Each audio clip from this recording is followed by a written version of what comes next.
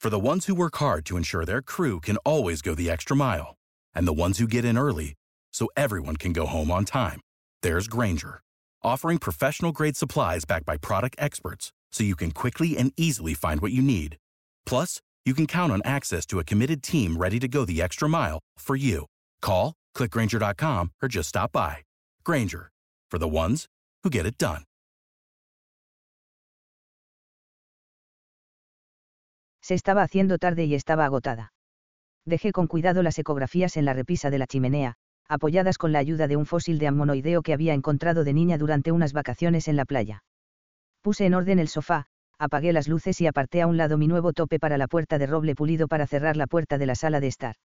El cofre es del tamaño, forma y peso idóneo y combina con mi mesa de centro a la perfección. A mi madre no le habría importado. Era una mujer pragmática y habría estado encantada de sentirse útil. Octubre. 8. Octubre es mi mes favorito, y su llegada siempre me provoca un chute de energía. No soy alguien que disfrute del verano, el calor y la escasez de ropa y falta de inhibición asociada a él no me atraen en absoluto. Los compañeros de trabajo suelen insistirme en que me tome unas vacaciones de verano como Dios manda, pero no le veo ningún sentido a la cantidad de tiempo que la gente pasa holgazaneando en una playa o junto a la piscina. Cuando intento hacérselo ver, ellos simplemente se ríen y dicen, venga, Susan. Por suerte, en octubre ha desaparecido incluso la amenaza de un verano indio, y una por fin puede felizmente vestir tejidos pesados y cardigans abrigados, además de comportarse de manera sensata, sin llamar la atención. Este mes, sin embargo, empezó de manera menos estimulante. Pasaban de las 3 de la madrugada del sábado y por fin me vencía un sueño intranquilo. Los críos adolescentes de la pareja fanática del fitness de la acera de enfrente estaban dando una fiesta escandalosa, y los potentes graves de su música dance me llevaban taladrando la cabeza desde las 11 de la noche del viernes. Supuse que sus padres estarían por ahí en una carrera a ir en mano, algo igualmente masoquista. Con el paso de los años me he ido acostumbrando a los ruidos constantes que inundan mi apartamento, el chillido de las alarmas de los coches y las sirenas de policía, el quejido de los motores de los buses y los trenes, los gritos de ira o júbilo procedentes de la calle. Todo ello lo acepto sin quejarme como una consecuencia inevitable de vivir en Londres. Los adolescentes, sin embargo, habían subido la música a un volumen insoportable, y mi paciencia llegó a su límite.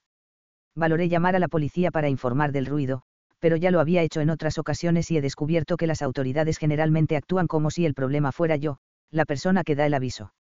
Incluso aunque tomaran cartas en el asunto en este caso, que es altamente improbable, los críos sin duda bajarían el volumen hasta que la policía se hubiera alejado lo suficiente para luego volver a subirlo incluso más que antes.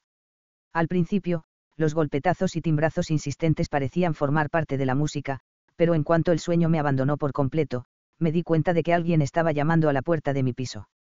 Supuse que sería una broma pesada de algún fiestero delincuente que se las había ingeniado para acceder al recinto comunitario del edificio. No obstante, cuando abrí la puerta para decirle 4 cosas sobre su comportamiento, no me encontré al joven borracho que esperaba, sino a Kate con el rostro ceniciento.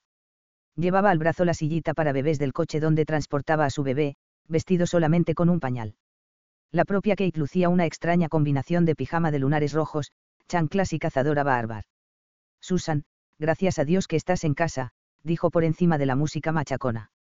Aunque deduje que algo grave debía de estar pasando, ya que se estaba dirigiendo a mí directamente para variar, lamento admitir que fui incapaz de hacer uso de mi habitual cortesía. Supongo que no te habrás quedado sin llaves de casa en medio de la noche, ¿no? Es Noah, dijo casi sin aliento. Tiene una fiebre tremenda y no soy capaz de bajársela. Lo he intentado todo, paracetamol, ibuprofeno, desnudarle, paños húmedos. Acabo de llamar al número de asistencia médica de urgencias, y me han dicho que lo lleve a urgencias. No voy a esperar a que venga la ambulancia, voy directa en mi coche. La cosa es que Ava está dormida, no puedo llevarla conmigo. Puedes encargarte de ella mientras estoy fuera. Súbete a mi cama y vuelve a dormirte. Por lo menos así habrá alguien en casa si se despierta. Dile que volveré pronto. Lo siento un montón, pero no tengo a nadie más a quien recurrir. Miré al bebé. Tenía las mejillas color carmesí y el poco pelo que tenía, aplastado contra su cabecita, sus bracitos parecían de trapo. No tenía pinta de estar dormido ni despierto. Noté un nudo en la garganta. ¿Y Alex? Pregunté con la esperanza de hallar una alternativa a mi implicación en esta crisis doméstica. No puede quedarse él con la niña. No está. Es una historia muy larga. Por favor, Susan, por favor. Tengo que irme ya. Tienes una copia de mis llaves, no tienes más que subir. Echa mano de lo que te apetezca, estás en tu casa. Te daré un toque cuando sepa algo. Ya se estaba alejando por el pasillo y enfilaba el caminito de entrada hacia su coche, que siempre aparca justo enfrente de mi ventana en mirador. La seguí hasta la puerta delantera. No me importa echarte un cable durante un par de horas, exclamé. Pero encuentra a alguien que pueda relevarme tan pronto como sea posible. Tengo muchas cosas que hacer mañana. Espero que todo vaya bien, añadí mientras ella colocaba la sillita portabebés en el asiento y luego se acomodaba en el asiento del conductor. Desapareció con un chirrido de neumáticos. Era una situación más que inconveniente. Era fundamental que estuviera descansada para mañana ya que había planeado con meticulosidad una salida de compras. Las náuseas matutinas eran cosa del pasado, y había pasado rápidamente de parecer una corredora de maratón a una lanzadora de peso de Europa del Este. Había llegado a un punto en el que ya no podía ponerme mi ropa de siempre, incluso aunque dejara desabrochado el último botón de las faldas o de los pantalones. De modo que necesitaba urgentemente invertir en prendas apropiadas.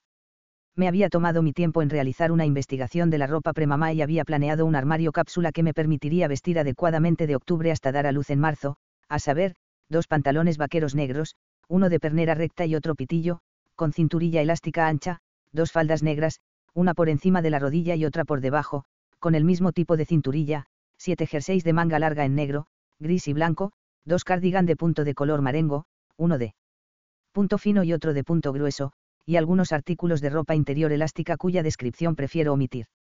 Solo tenía que probarme dichas prendas para averiguar mi talla y comprarlas. Tenía previsto salir de casa a las 8:30 para poder pasarme la tarde con la investigación judicial. Haberme pasado casi toda la noche en vela iba a tener un impacto negativo en mis previsiones perfectamente calculadas. Regresé a casa y cogí las llaves del piso de Kate. También enrollé mi edredón, mi sábana y mi almohada, bajo ningún concepto pensaba dormir entre las sábanas usadas de otra persona. Ya en el piso de Kate lancé mi ropa de cama al sofá y di una vuelta de reconocimiento. La sala de estar, que estaba ubicada justo encima de la mía y, por lo tanto, era del mismo tamaño, parecía mucho más pequeña, probablemente debido a toda la parafernalia del bebé y la niña que estaba esparcida por el suelo, un revoltijo de piezas de rompecabezas, una avalancha de bloques de construcción, montoncitos de plástico de diferentes formas y colores chillones, criaturas sintéticas deterioradas, suficientes como para llenar una clínica veterinaria, una alfombra de juegos, un cambiador, una sillita mecedora, un orinal, etc. No entiendo por qué tener niños se utiliza como excusa para no mantener una serie de estándares domésticos. Me extrañaría mucho que me pasara a mí. Caminé de puntillas por el pasillo y me asomé al dormitorio. Una luz de noche con forma de champiñón gigante emitía un suave resplandor. Pude distinguir el contorno de una cama doble sin hacer contra una pared y un Moisés a los pies, y una camita infantil contra la pared opuesta. Estaba todo apretadísimo. Me alegré de que pronto me haría con mi parte de la herencia y podría permitirme un apartamento de 2 dormitorios. La niña a mi cargo estaba tumbada en la cama infantil, extendida como una estrella de mar, respirando profunda y rítmicamente a pesar de la música atronadora que provenía de la acera de enfrente. Recogí un juguete mugriento del suelo, representaba a algún personaje de una famosa serie infantil de televisión, lo coloqué junto a la pequeña durmiente y la arropé con el edredón del que se había desprendido. A continuación, me dirigí a la cocina, que resultó tan caótica como la sala, platos sucios en el fregadero, restos de comida desparramados por la mesa y las encimeras, un cubo de basura rebosante. Sabía que sería incapaz de irme a dormir en un entorno desconocido después de haberme espabilado, de modo que decidí realizar alguna tarea física para cansarme. Me puse un par de guantes de fregar amarillos que encontré sin estrenar en un cajón y me puse a limpiar con agua jabonosa, lejía y friegasuelos. Cuando dejé la cocina impoluta, me puse con la sala de estar. Encontré recipientes en los que guardar muchas de las cosas que estaban por ahí tiradas, organicé el desorden reinante en los estantes y la repisa de la chimenea, extendí correctamente la alfombra y ahuequé los cojines de las butacas. Terminé con la tarea sobre las 5:30, la música se había extinguido y yo estaba agotada. Apagué la lámpara de pie ubicada en un rincón de la habitación y me acomodé en el sofá.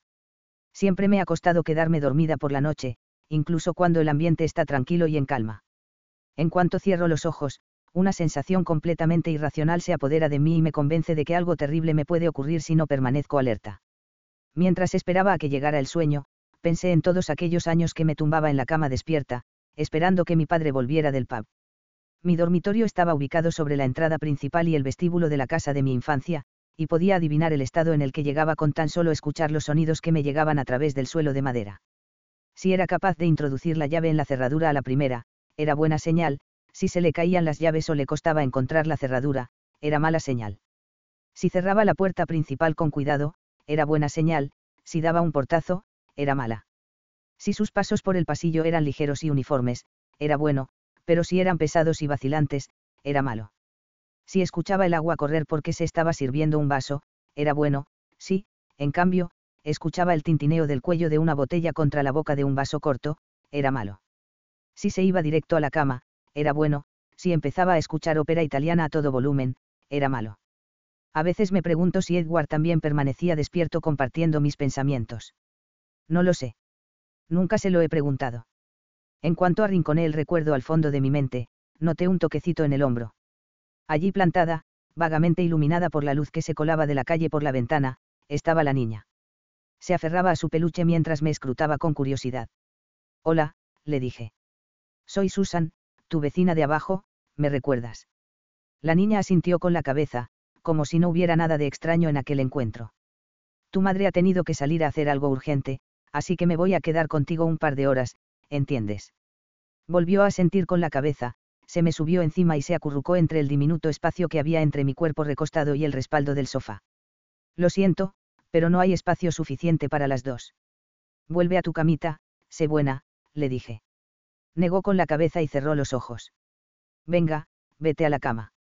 Necesito dormir, y tú también, añadí con un tono más autoritario. Volvió a negar con la cabeza y cerró los ojos con más fuerza. Lo cierto es que no tengo demasiada experiencia en tratar con niños pequeños, prefiero con creces lidiar con gente que atiende a razones y a la lógica. Después de un nuevo intento de hacer que la niña me hiciera caso, me levanté del sofá, fui al dormitorio y me eché en la cama infantil. Era tan pequeña que me tuve que colocar en posición fetal para entrar en ella. En un par de minutos, la niña volvió a la carga, se me subió encima y se acurrucó entre el estrecho hueco entre mi cuerpo y la pared. Jovencita, dije, este comportamiento es inadmisible. Pero ya había cerrado los ojos y fingía estar dormida. Después de insistir en vano, regresé al sofá y me siguió. Tal perseverancia podría considerarse una cualidad admirable si la recondujera hacia fines más constructivos. Maldiciendo por lo bajini, enfilé de nuevo hacia el dormitorio con la certeza de que la terca cría me seguiría. Se me pasó por la cabeza atrancar la puerta, pero pensé que quizá la cosa acabaría en llanto. Agotada, me eché sobre la cama doble; que las sábanas estuvieran usadas o no ya no me resultaba tan repugnante como hacía unas horas. Como anticipé, pronto escuché unos pasitos y un movimiento en la cama, al menos ahora había sitio de sobra para las dos. Justo cuando empezaba a coger el sueño, y la niña parecía que también, sonó el teléfono de la mesilla de noche. Susan, soy yo, Kate. No te habré despertado, ¿verdad? Solo llamaba para comprobar cómo iba la cosa. No tienes de qué preocuparte, le dije. La niña no te echa de menos. Noah tiene amigdalitis, me informó. Le han dado antibiótico. Quieren que se quede en observación unas horas más, hasta que le baje la fiebre, así que me quedo con él. No soy capaz de contactar con Alex, pero le he dejado un mensaje explicándole la situación y pidiéndole que me llame en cuanto pueda. Está lejos. ¿Cuánto tardará en venir? Tengo cosas importantes que hacer. No tengo ni idea de dónde está. Me ha dejado. Estará con su novia. Le dije que lamentaba su situación, pero le pedí que, por favor, localizara a alguien, quien fuera, para que me relevara cuanto antes. Kate me dijo que sus padres vivían en las Midlands, así que no podían encargarse, y que todas sus amistades tenían responsabilidades familiares propias, o bien vivían lejos de Londres. Le di mi número de móvil y le pedí que me informara en cuanto alguien pudiera venir a sustituirme. Para cuando terminé de hablar con Kate, la niña estaba totalmente despejada, con los ojos brillantes y lista para empezar el día. Todavía no ha amanecido, le expliqué tratando de hacer que se echara en la cama. Durmamos durante un par de horas más. Se escabulló, salió corriendo del dormitorio y regresó un minuto más tarde con los brazos llenos de libros. Me propuse ignorarla, sin embargo, tal era su insistencia que al final me rendí y le leí cuento tras cuento acerca de criaturas, lugares y situaciones que apenas se sostenían en la lógica de la realidad. Después de lo que pareció una hora, decidí que, mientras esperaba la llamada que pusiera fin a mi calvario, bien podía ceñirme al plan que tenía previsto para aquel día, aunque tuviera que hacer algunos ajustes en el horario. De modo que vestí a la niña de forma apropiada al pronóstico meteorológico, hice una selección de los juguetes menos llamativos, y regresé a mi piso. Como insistía en seguirme a todas partes, la dejé frente al televisor, algo que, sin duda, no haría con mi propio hijo, para poder preparar el desayuno. Apenas probó el mueslín y se bebió el zumo de pomelo, y supe que más tarde lo lamentaría. Después de desayunar le expliqué que íbamos a coger el tren y que esperaba que se comportara. Asintió.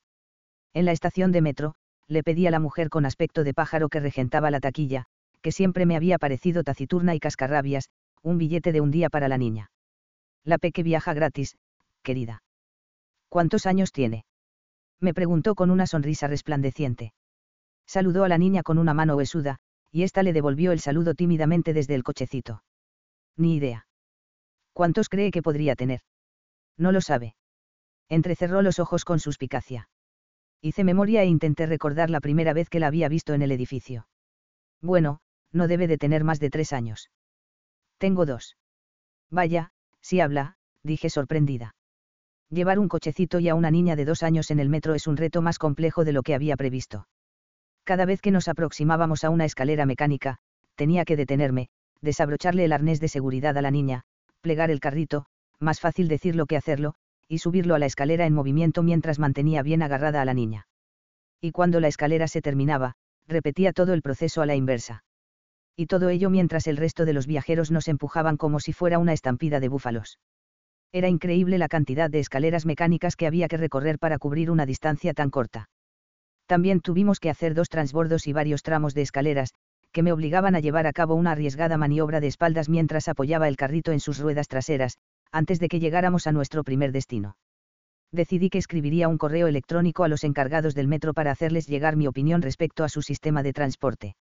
Una vez en el tren, descubrí que era mucho más difícil de lo habitual evitar contacto alguno con el resto de los pasajeros. La gente no se cansaba de sonreír a la niña para luego levantar la vista y dedicarme una sonrisa a mí también.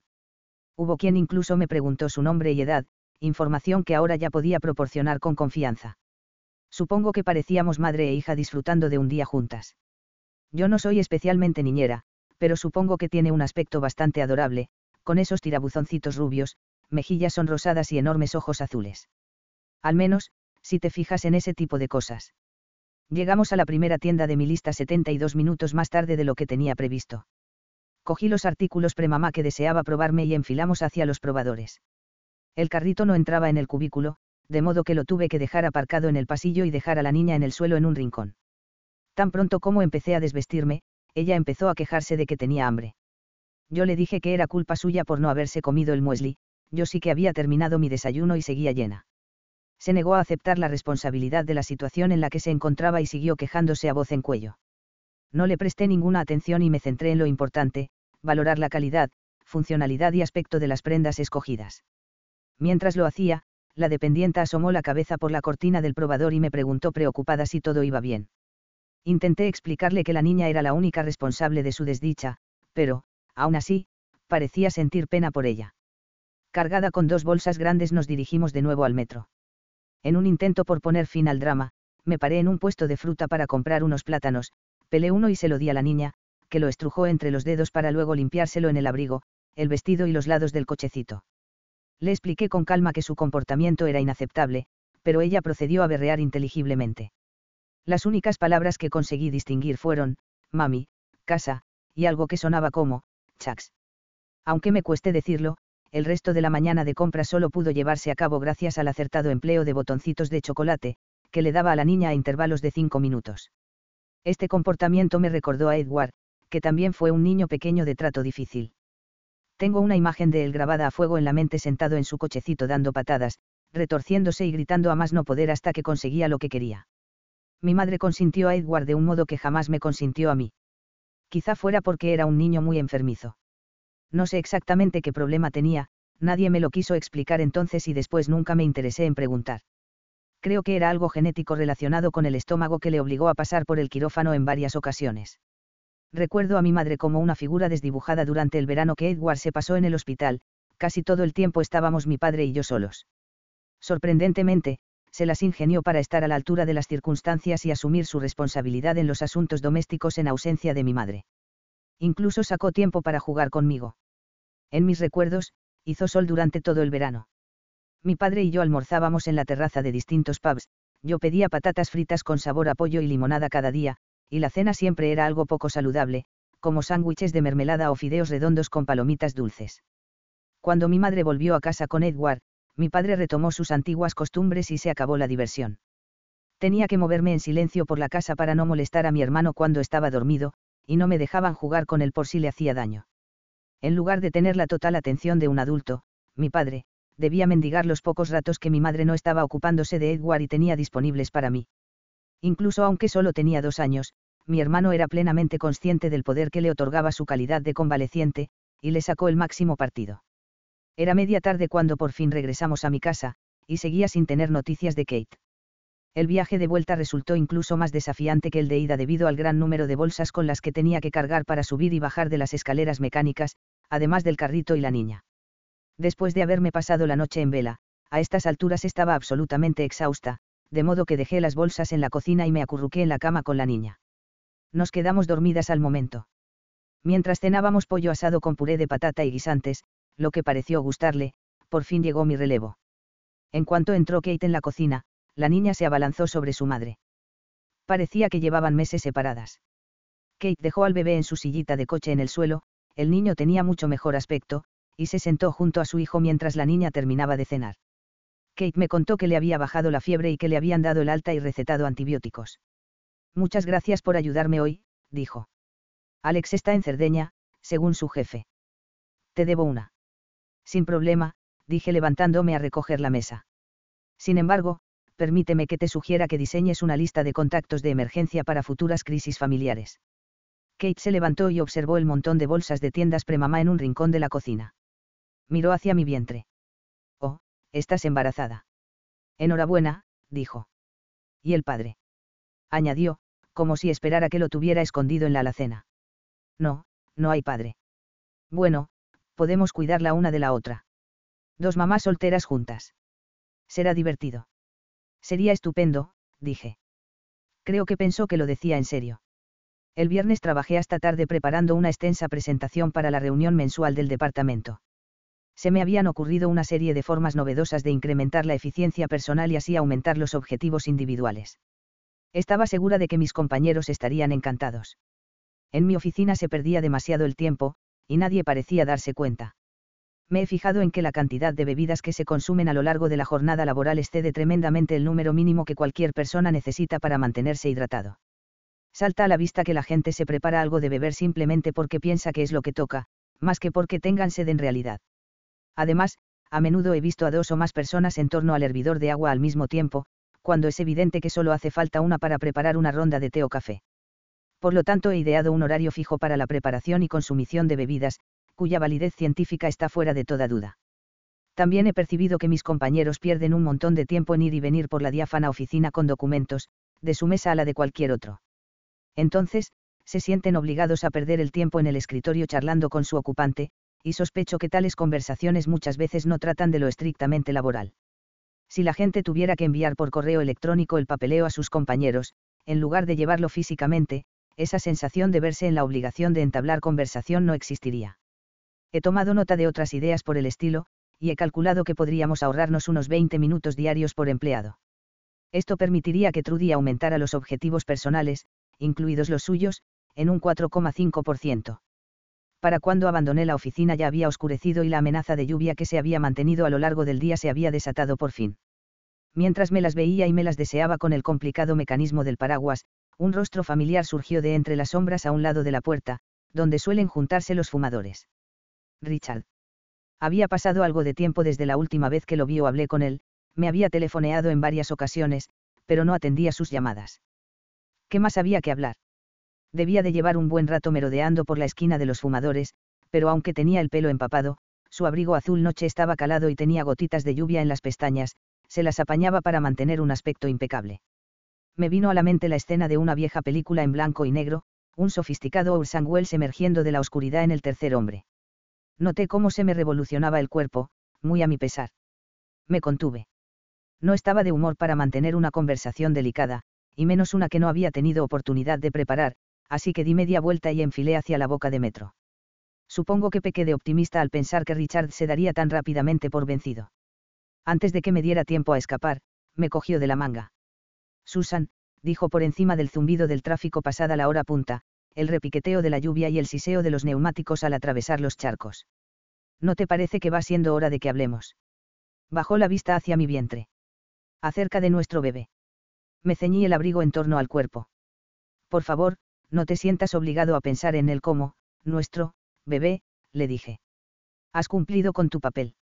¿Por qué no nos ponemos a cubierto y hablamos de ello como Dios manda? Resulta absurdo tratar este tema en medio de la calle. No hay que tratar nada en ninguna parte. Quédate tranquilo, no necesito tu ayuda. Susan, quiero que sepas que soy perfectamente consciente de que la última vez que nos vimos tu intención era ahuyentarme porque querías demostrar tu independencia. Y te admiro por ello.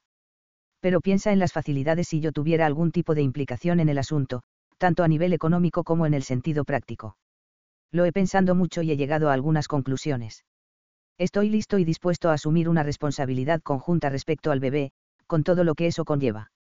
Me recordé a mí misma que había tomado una decisión, y que no soy una persona dubitativa. Sin embargo, había sido un día muy largo y estaba agotada. Debía deshacerme de Richard antes de que mi armadura empezara a resquebrajarse. Te equivocas.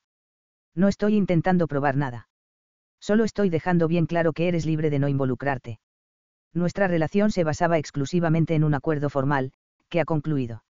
No tienes ninguna obligación. Pero no hay ningún motivo que impida que renegociemos el acuerdo si así lo quieren ambas partes, dijo dándose aires de diplomático experimentado. El objetivo inicial de nuestro acuerdo era el entretenimiento y placer mutuos. Ahora podría ser el de criar a un niño equilibrado y sano. Estoy seguro de que si los dos trabajamos juntos en ese objetivo, sería una empresa de éxito y beneficiosa para ambos. Mira, Richard, dije apartándome el cabello empapado de los ojos. Sé que no tienes ningún deseo de convertirte en padre, y también sé que el niño estará perfectamente bien sin ti. Si lo piensas bien, te darás cuenta de lo ridículo que sería que mantuviéramos una relación durante los próximos 18 años simplemente por un accidente de la biología. Dudo mucho que eso sea lo que deseas, si eres honesto contigo mismo. ¿Pero qué quieres tú? Quiero cobijarme de la lluvia. Irme a casa y cenar. Ese bebé tiene mis genes, dijo señalando mi vientre con su dedo índice. No solo es tuyo. La mitad me pertenece. Es posible que se parezca a mí, piense como yo, camine y hable como yo. No estoy dispuesto a ceder mi parte de control sobre su futuro. Le debo a mi madre asegurar el bienestar de su nieto. No es cosa tuya, le dije apartando su dedo de un manotazo, enfadada. Entiendo que quieres hacer lo que crees que es correcto, pero, por favor, confía en mí, yo sé lo que es mejor para los dos. Y ahora, si no te importa. Me deshice del paraguas inservible en un cubo de basura rebosante y detuve el taxi libre que apareció justo a tiempo. Si no entras pronto en razón, me temo que tendrás noticias de mi abogado, gritó mientras me alejaba. Es increíble cómo la gente cae en tópicos cuando no tiene a qué agarrarse. 9. Llevaba varios días intentando hablar con la tía Silvia, pero cada vez que llamaba me atendía el tono áspero de fumador del tío Frank, o la vocecilla cantarina de Wendy o Christine. En un par de ocasiones escuché de fondo la voz de la tía Silvia diciéndole al recadero de turno que lo sentía muchísimo, pero que estaba ocupadísima en ese momento y que ya me llamaría más tarde. Tales excusas, sin embargo, eran tan falsas como sus uñas, sus pestañas y el intenso azul de sus ojos. Durante una de las llamadas, durante la cual la tía Silvia supuestamente no podía hablar porque le habían blanqueado los dientes con láser aquella mañana, conseguí sonsacarle a Wendy que ella, Christine y mi tía viajarían a Londres el fin de semana siguiente para acudir a un espectáculo del West End. ¿Qué les parecería si yo me llevaba a su madre a dar una vuelta por la ciudad mientras ellas se daban un gusto y disfrutaban de un spa? Pero yo también quiero que me mimen en el spa.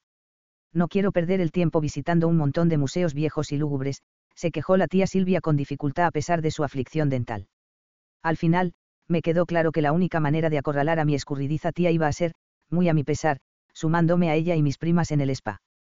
Nunca antes había estado en un sitio así, siempre me han parecido una forma sin sentido de malgastar el dinero, ideal para aquellos que creen que su valía es directamente proporcional al dinero que se gastan en ellos mismos. Exactamente como en el caso de mi tía y mis primas. Sin embargo, Wendy me tranquilizó diciéndome que solo necesitaba comprar un pase de mediodía.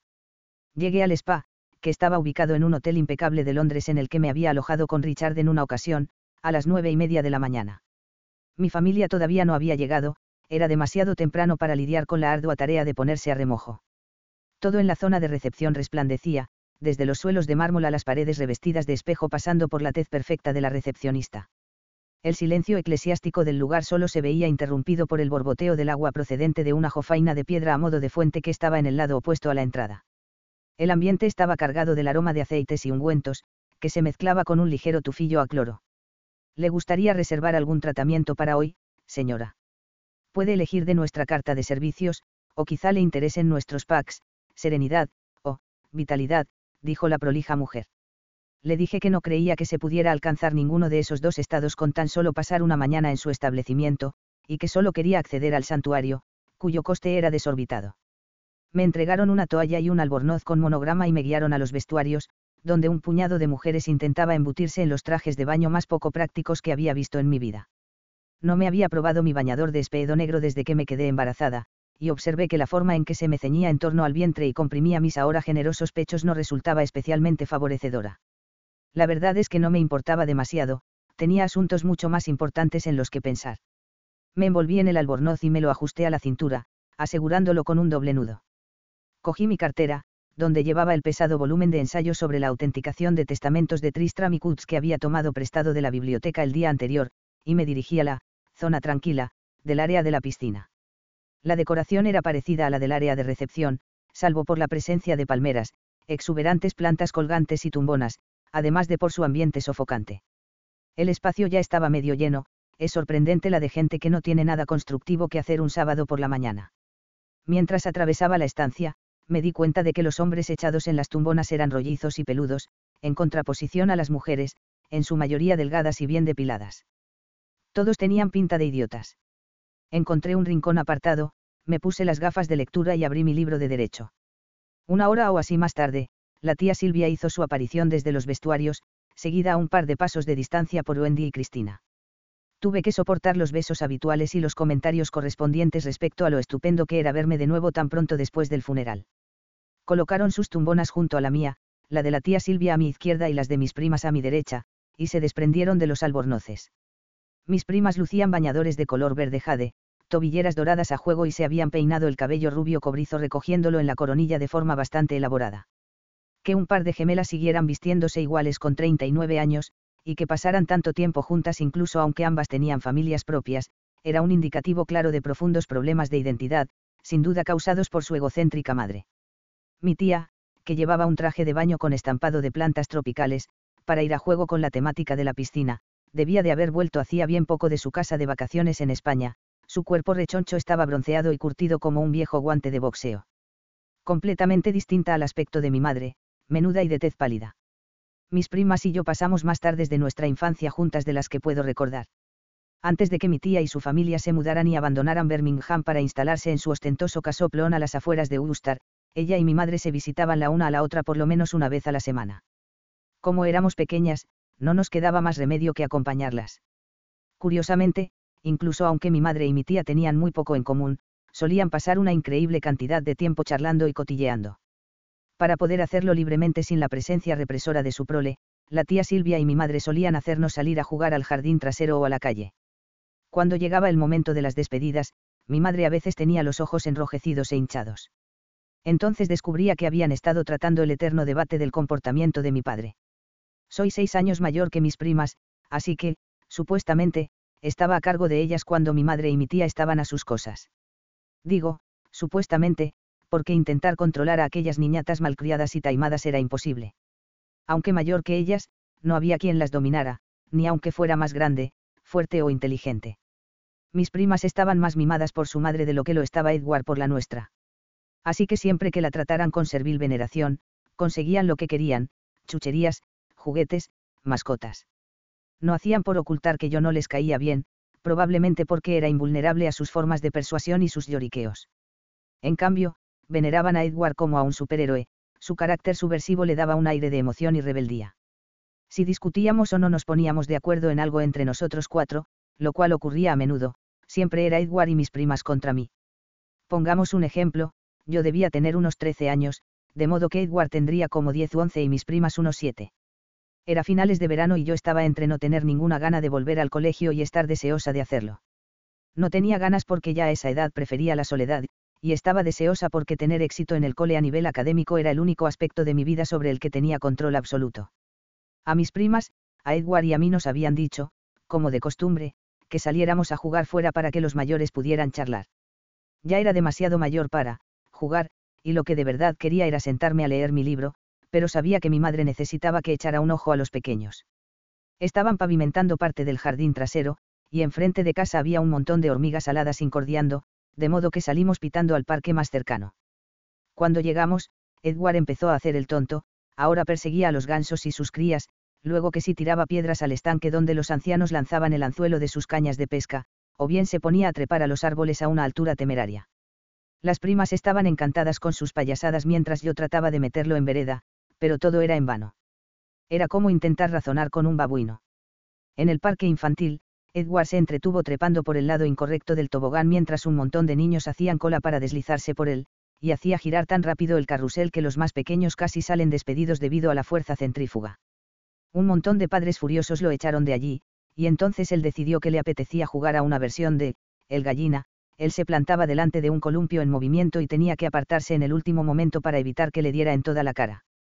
Le grité que parara, que se iba a hacer daño, pero se limitó a hacerme un gesto que no pienso ni describir.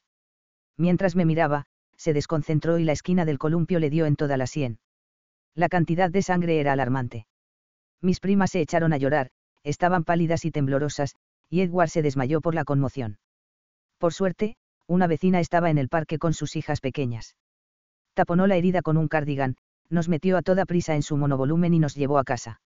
Después de que le dieran puntos a Edward en el hospital, empezaron los interrogatorios.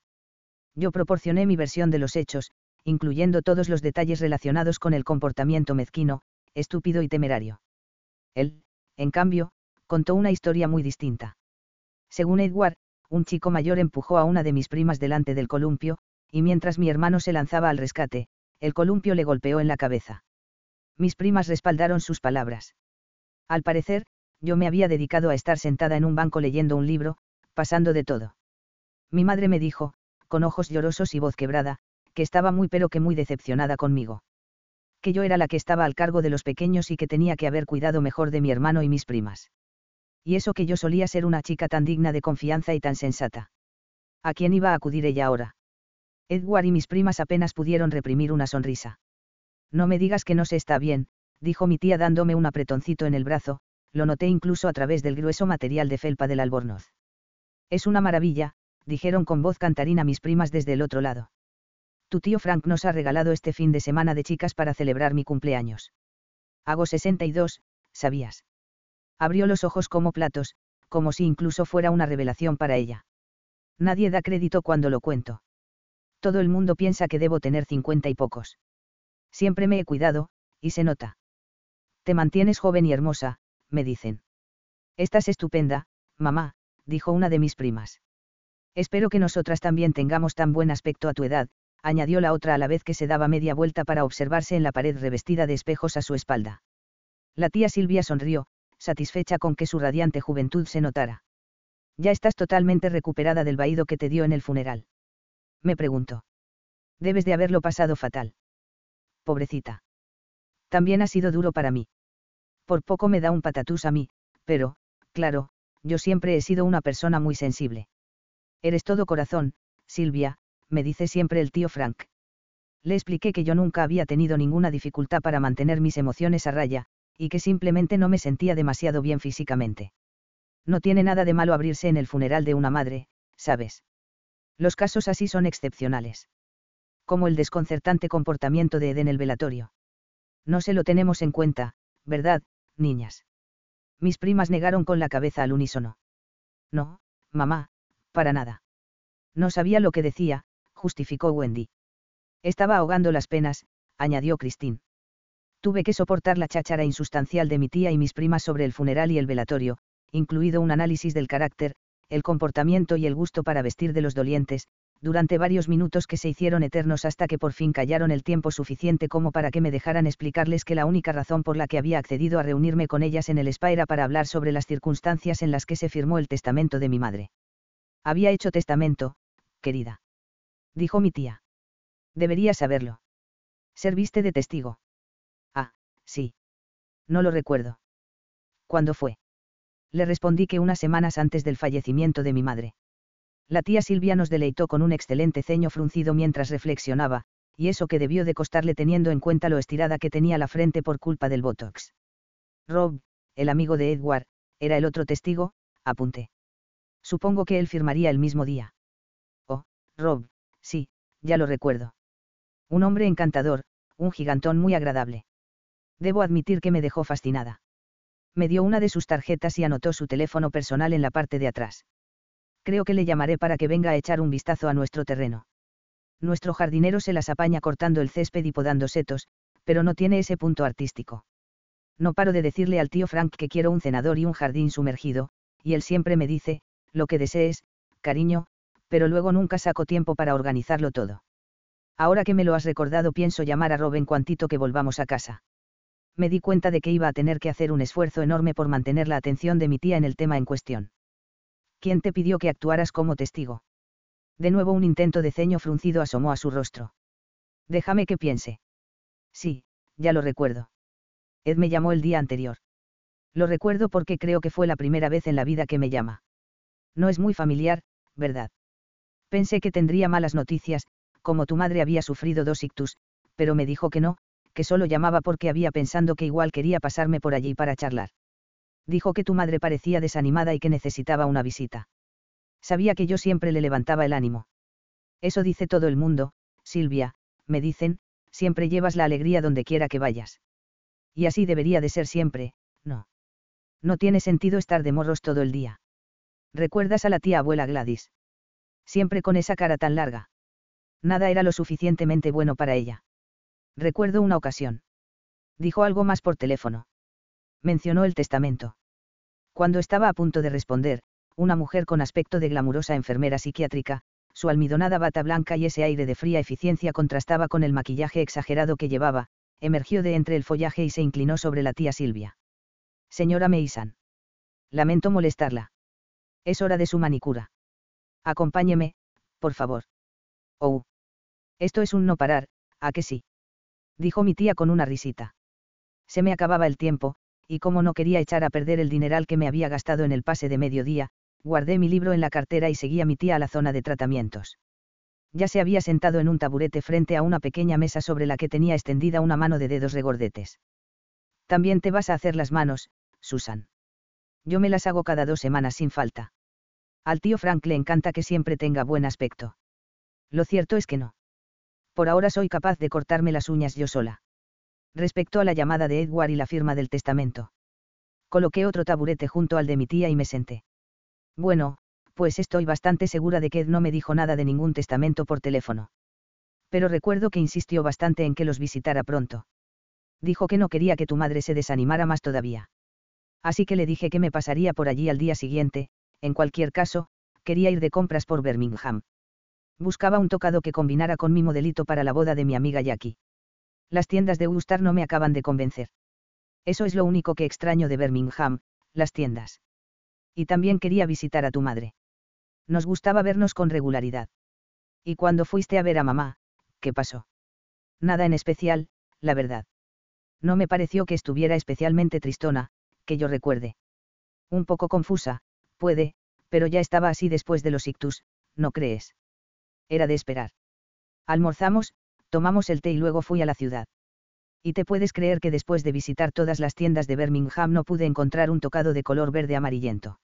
No hubo manera. Vale, pero ¿qué hay del testamento? Insistí. Bueno, pues cuando terminamos de comer apareció Rob. Es muy alto, ¿verdad? Siempre me han gustado los hombres altos. Así que informa a tu madre de que ya ha llegado Rob, y ella parece un poco confundida. Entonces él le dice, acuérdate, necesitas a 2 personas, y ella contesta, oh, es verdad. ¿Dónde está? Y entonces Ed sale de la habitación y vuelve un minuto más tarde con un sobre marrón grande. Entonces nos dice que él se marcha para que nos encarguemos del asunto. Esa fue la última vez que lo vi hasta el funeral. Tu madre nos dice a Rob y a mí que quiere que sirvamos de testigos de su firma, así que saca un documento, firma y Rob y yo hacemos lo propio. Luego nos tomamos un té y le hablo a Rob del cenador y del jardín sumergido, fue entonces cuando me dio su tarjeta. Es un encanto. Mamá mencionó algo sobre las cláusulas del testamento. ¿Qué color le apetece hoy, señora Mason? Interrumpió la enfermera psiquiátrica. Ayer mismo nos llegaron unos esmaltes nuevos. Creo que le van a encantar. Le enseñó a mi tía un pequeño expositor que contenía un buen surtido de botecitos en miniatura. Oh, es como ir a una tienda de chucherías, ¿no te parece? No sé cuál elegir. Es como si me preguntas si prefiero delicias turcas, almendras garrapiñadas o pistachos con cobertura de chocolate. Me chiflan todos. Aunque creo que me inclinaré por el flamenco, quizá el sandía. ¿Qué opinas, Susan? Se me da fatal decidirme. Las niñas siempre me dicen, mamá, eso te pasa porque eres súper positiva respecto a todo. Positiva hasta decir basta, así soy yo. No sé. No tengo ni idea. ¿Por qué no cierras los ojos y señalas uno? Qué buena idea. Como si fuera un juego. Dejemos que decida el destino. Cerró los ojos y apuntó con un dedo al expositor. Se le notó la decepción en la cara cuando vio el tono rosado tan natural que el destino había elegido por ella. No, creo que me gusta el flamenco. Siempre digo que hay que confiar en el instinto. Sacó un botecito de color chillón del expositor. Es una elección excelente. Qué buen ojo tiene para los colores, señora Mason, dijo la enfermera psiquiátrica, como si hubiera sido mi tía la que había diseñado y formulado la composición del esmalte. El testamento, insistí. ¿Te dijo mamá algo sobre las cláusulas? A ver, ¿qué fue lo que me dijo? Bueno, pues que había estado pensando en lo que pasaría cuando ella ya no estuviera. Que quería ser justa con los dos, ya sabes. Para que no os pelearais. Sabía que sois como el agua y el aceite, irreconciliables. Creo que me dijo que lo había hablado con alguien, para que la ayudara a aclararse. No recuerdo con quién. Puede que fuera el párroco. La llamaba a menudo para ver cómo estaba. Coincidí con él en alguna de mis visitas. Encantador, pero un poco afeminado, no sé si me entiendes. Una se da cuenta de esas cosas, ¿no crees? Apenas me prestó ninguna atención. Dijo algo sobre que pensaba nombrar a Edward usufructuario de la casa familiar. ¿Cómo dices, querida? Usufructuario. Quiere decir que puede quedarse a vivir allí el tiempo que quiera. No me suena nada de eso. No mencionó nada de usufructuarios. O puede que sí y simplemente no estaba prestando atención. Que sea así te ha sacado un poco de tus casillas. Por eso me haces todas estas preguntas. No es que me haya sacado de mis casillas, estoy furiosa. No hay ningún motivo por el que mamá decidiera hacer eso. Está claro que Edward la engañó o la amenazó. Estoy intentando hacerme con su historial médico e interrogando a todo el que la conocía. Voy a demostrar que mamá estaba confundida y vulnerable. Y que no era el tipo de persona que haría algo tan tremendamente injusto. La tía Silvia apartó la vista de sus llamativas uñas y me miró a la cara. Susan, puede que no te quede más remedio que aceptar el testamento. Tu madre tendría sus razones. ¿Quién sabe lo que se le pasa a cada uno por la cabeza? ¿Por qué perder el tiempo en remover su vida privada? A veces lo mejor es aceptar las cosas tal y como vienen e intentar sacarles el mayor provecho posible. Hablo desde la experiencia. De lo contrario te disgustarás a ti misma y a los que te rodean. Ya hemos terminado, señora Mason, dijo la enfermera psiquiátrica recogiendo sus utensilios. ¿Le gustan? Oh, me encantan. Tengo las manos de una estrella de cine, ¿no crees? Dijo resplandeciente mientras movía los dedos. Cuando regresamos a la zona de las tumbonas, mis primas dijeron que se aburrían. Faltaba media hora hasta su primer tratamiento, envoltura corporal para perder unos centímetros de contorno, sin duda no se les había ocurrido la opción de hacer ejercicio o comer un poco menos, y ninguna había pensado en traerse un libro para entretenerse. Dando por hecho que sepan leer, claro. Propusieron que nos relajáramos juntas en el jacuzzi para cambiar de aires. Creo que paso, dijo mi tía estirándose y cerrando los ojos. Acabo de hacerme las uñas y necesito descansar. Venga, Susan, te relajará, dijo Wendy. No aceptamos un no por respuesta. Nunca he sentido la necesidad de ponerme a remojo en compañía de nadie, y menos con esas dos mujeres horribles. Mientras declinaba la invitación, Wendy me desató el cinturón del albornoz con destreza y Christine me lo quitó de los hombros. Tal eficiencia conjunta era probablemente el resultado de abusar de chavalas menos populares que ellas en el colegio. En cuanto el albornoz tocó el suelo, miraron hacia mi vientre, luego a mi cara y por último a mi vientre de nuevo. No me había dado cuenta de que era tan obvio. Mamá, Susan está embarazada, dijo Wendy. Su cara era de terror absoluto. Pero es imposible. Tiene 45 años, añadió Christine. Oh, pero qué maravillosa noticia. No puedo estar más contenta. Voy a ser tía abuela, dijo su madre, dándole Como siempre, esa perspectiva personal. Aunque me hace parecer más vieja, eso de, tía abuela. Mis primas estaban decididas a interrogarme al respecto. Me encararon con ímpetu. ¿Cómo ha pasado? Ha sido un accidente. ¿De cuánto estás? Es arriesgado a tu edad. Niñas, sentaos y dejad que Susan nos cuente toda la historia, dijo mi tía. Antes de que pudiera mandarlas a freír espárragos, la mujer resplandeciente de la recepción se acercó furtivamente. Señorita Green, me llamó, tan solo vengo a recordarle que su pase de mediodía expira a las 12, pero si lo desea puede contratar un pase de día completo. Tenía muchas más cosas de las que hablar con la tía Silvia, sobre todo su percepción sobre la capacidad mental de mi madre antes de firmar el testamento, aunque si tenemos en cuenta su propia, y cuestionable, capacidad mental, puede que su valoración no tuviera mucho peso en los tribunales. Sin embargo, mis averiguaciones tendrían que esperar. No estaba dispuesta a someterme al interrogatorio exhaustivo de mis primas ni a despilfarrar más dinero. Qué lástima, tengo que marcharme. Tendremos que dejarlo para otra vez, les dije a mis ansiosas primas. Recogí el albornoz y la cartera y salí disparada hacia la puerta antes de que pudieran detenerme. Estamos en contacto, Susan, exclamó la tía Silvia en cuanto me marché. Queremos que pases las Navidades con nosotros ahora que falta tu madre. Te acogeremos como a una más, ¿verdad, niñas? No te vayas. No es justo. Quiero conocer todos los detalles del embarazo, gritó Wendy. Engreída. Escuché que murmuraba Christine. 10. Aquella tarde tomé nota detallada de mi conversación con la tía Silvia. Iba a tener que redactar una declaración en su nombre y quería asegurarme de guardar a buen recaudo sus palabras precisas. Siempre que fuera posible las utilizaría en cualquier documento judicial, pero corregiría sus faltas y coloquialismos para que las pruebas resultaran más persuasivas. No quería arriesgarme a que el juez pensara que estaba leyendo el testimonio de una imbécil. De la poca información relevante que había podido extraer de las divagaciones de la tía Silvia, no me cabía duda de que la implicación de Edward en el testamento iba más allá de ser un mero conocedor de su existencia. Sabía dónde estaba guardado antes de que se firmara y había tenido libre acceso al mismo. No solo eso, sino que él había sido quien personalmente había organizado la firma del documento por parte de mi madre y los dos testigos, su mejor amigo Rob y nuestra tía, que era muy susceptible a la manipulación.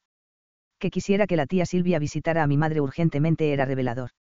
En tales circunstancias, es imposible que él no estuviera al tanto del contenido del testamento.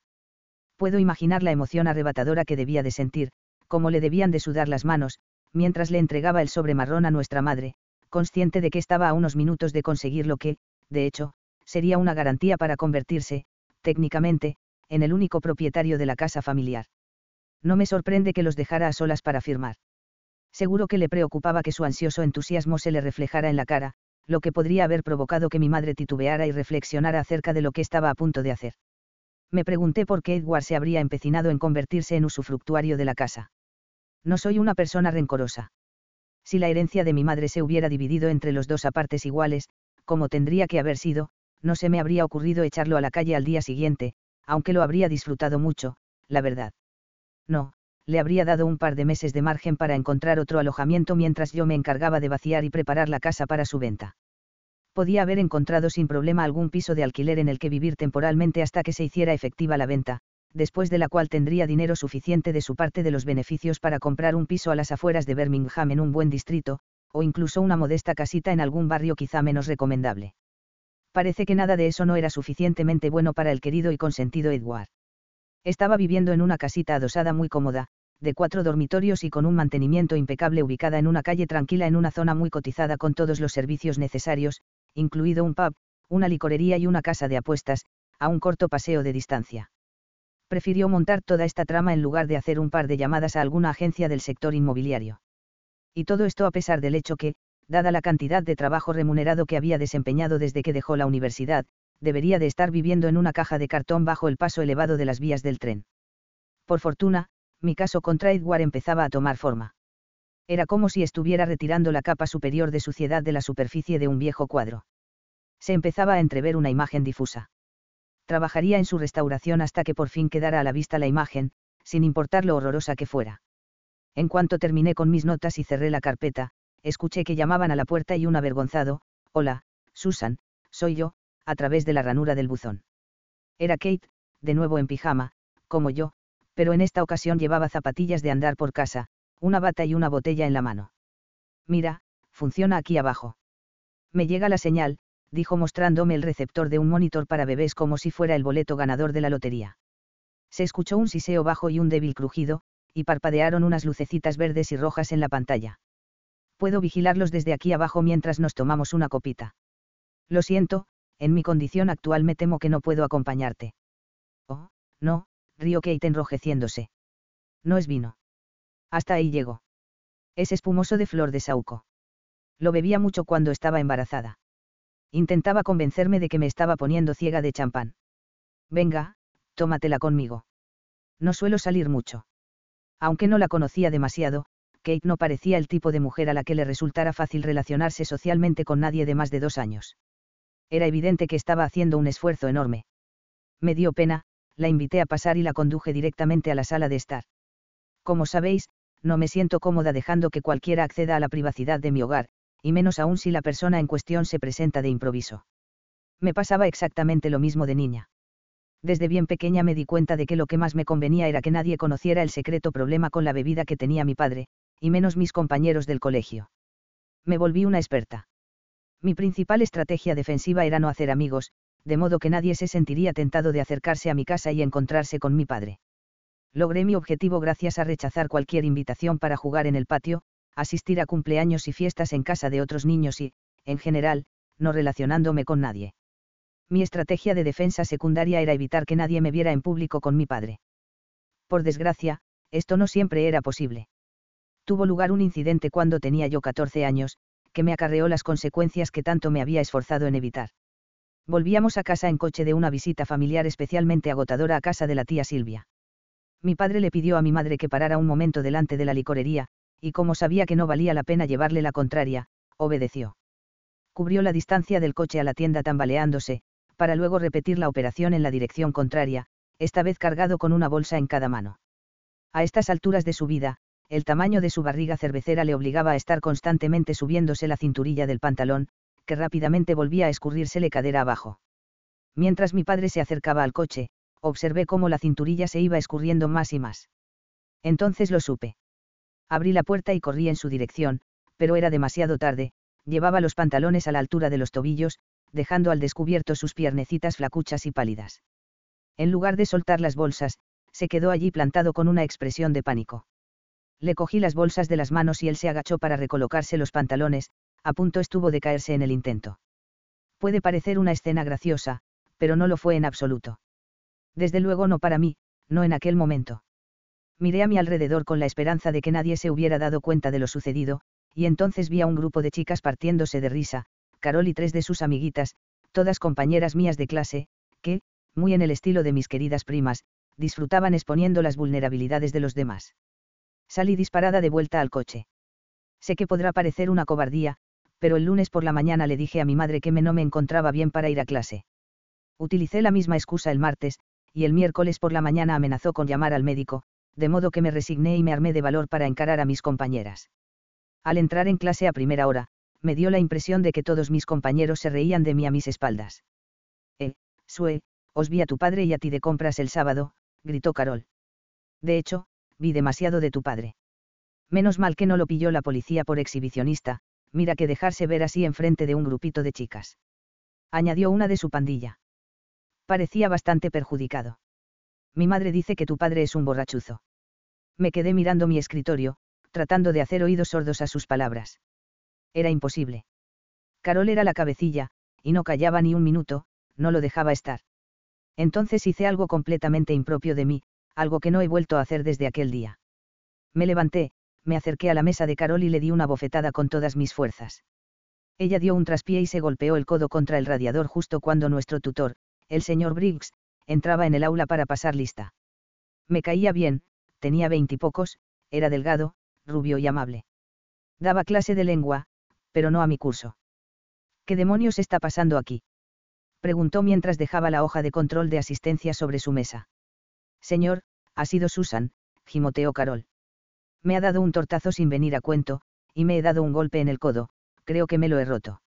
El señor Briggs no daba crédito. Susan, ¿has pegado a Carol? Sí, señor. Bajé la mirada hacia mis zapatones escolares. Me preguntó que qué mosca me había picado, y yo alegué que no sabía. Se dirigió a Carol, cuya mejilla había adquirido un tono carmesí brillante. Echemos un vistazo a ese codo. ¿Puedes moverlo? Tras un breve examen, le dijo que no parecía que se hubiera hecho nada grave. Le permitió salir al baño para empapar un trozo de papel en el lavabo y ponérselo en la cara unos minutos. Cuando regresó al aula me dedicó una sonrisa perversa, como si ya estuviera maquinando todo tipo de males que infligir a mi persona. Cuando acabó la primera hora y estábamos a punto de salir de clase, el señor Briggs nos pidió a Carol y a mí que nos quedáramos. Me preguntó por qué había abofeteado a Carol y yo le volví a decir que no sabía. Carol, ¿me lo explicas tú? Ha sido porque mencioné a su padre. Lo vimos dando tumbos borracho el fin de semana y solo le pregunté que qué tal se encontraba. ¿Es eso cierto, Susan? No me ha preguntado por cómo estoy. Estaba diciendo cosas horribles de mi padre, insultándole. El señor Briggs me dijo que nunca debía recurrir a la violencia física, fuera cual fuera la provocación. Sabía que ese comportamiento no era propio de mí, así que, por esta vez, me dejó marchar con una amonestación. Sin embargo, me dijo que si se repetía algo así, me mandaría directamente al despacho de la directora. Le dijo a Carol que no quería volver a oír que iba contando chismes de mi padre por ahí. Cuando nos preguntó si nos quedaba todo claro, las dos respondimos que sí. De acuerdo. Y ahora, venga, a clase. Las burlas continuaron, claro está. ¿Qué niño dejaría un entretenimiento así solo porque se lo diga un profesor? Carol y mis amigas sacaron el máximo partido a la información que tenían para usar en mi contra. Me planteé fingir una enfermedad crónica, pero sabía que no podría mantenerme alejada del colegio para siempre. Y, en cualquier caso, me decía a mí misma, era una chica fuerte, realmente eficiente a la hora de aislarme de mi alrededor y de suprimir cualquier tipo de reacción emocional. La semana siguiente, el señor Briggs me pidió que me quedara después de primera hora otra vez. Me dijo que conocía a un vecino mío, y que le había hablado un poco de mi padre. ¿Cómo van las cosas en casa? Me preguntó. Genial. ¿De verdad? No respondí. Susan, solo quiero que sepas que mi padre también tenía un problema con la bebida y que entiendo por lo que estás pasando. Seguí callada. Me preguntó si mis compañeros habían dejado de meterse conmigo e instintivamente negué con la cabeza. ¿Quién te está molestando? Carol. Hablaré con ella. No lo haga, así solo conseguirá provocarla. Vale, como prefieras. Pero si necesitas escapar de la pandilla de Carol, puedes venir a mi aula en el recreo.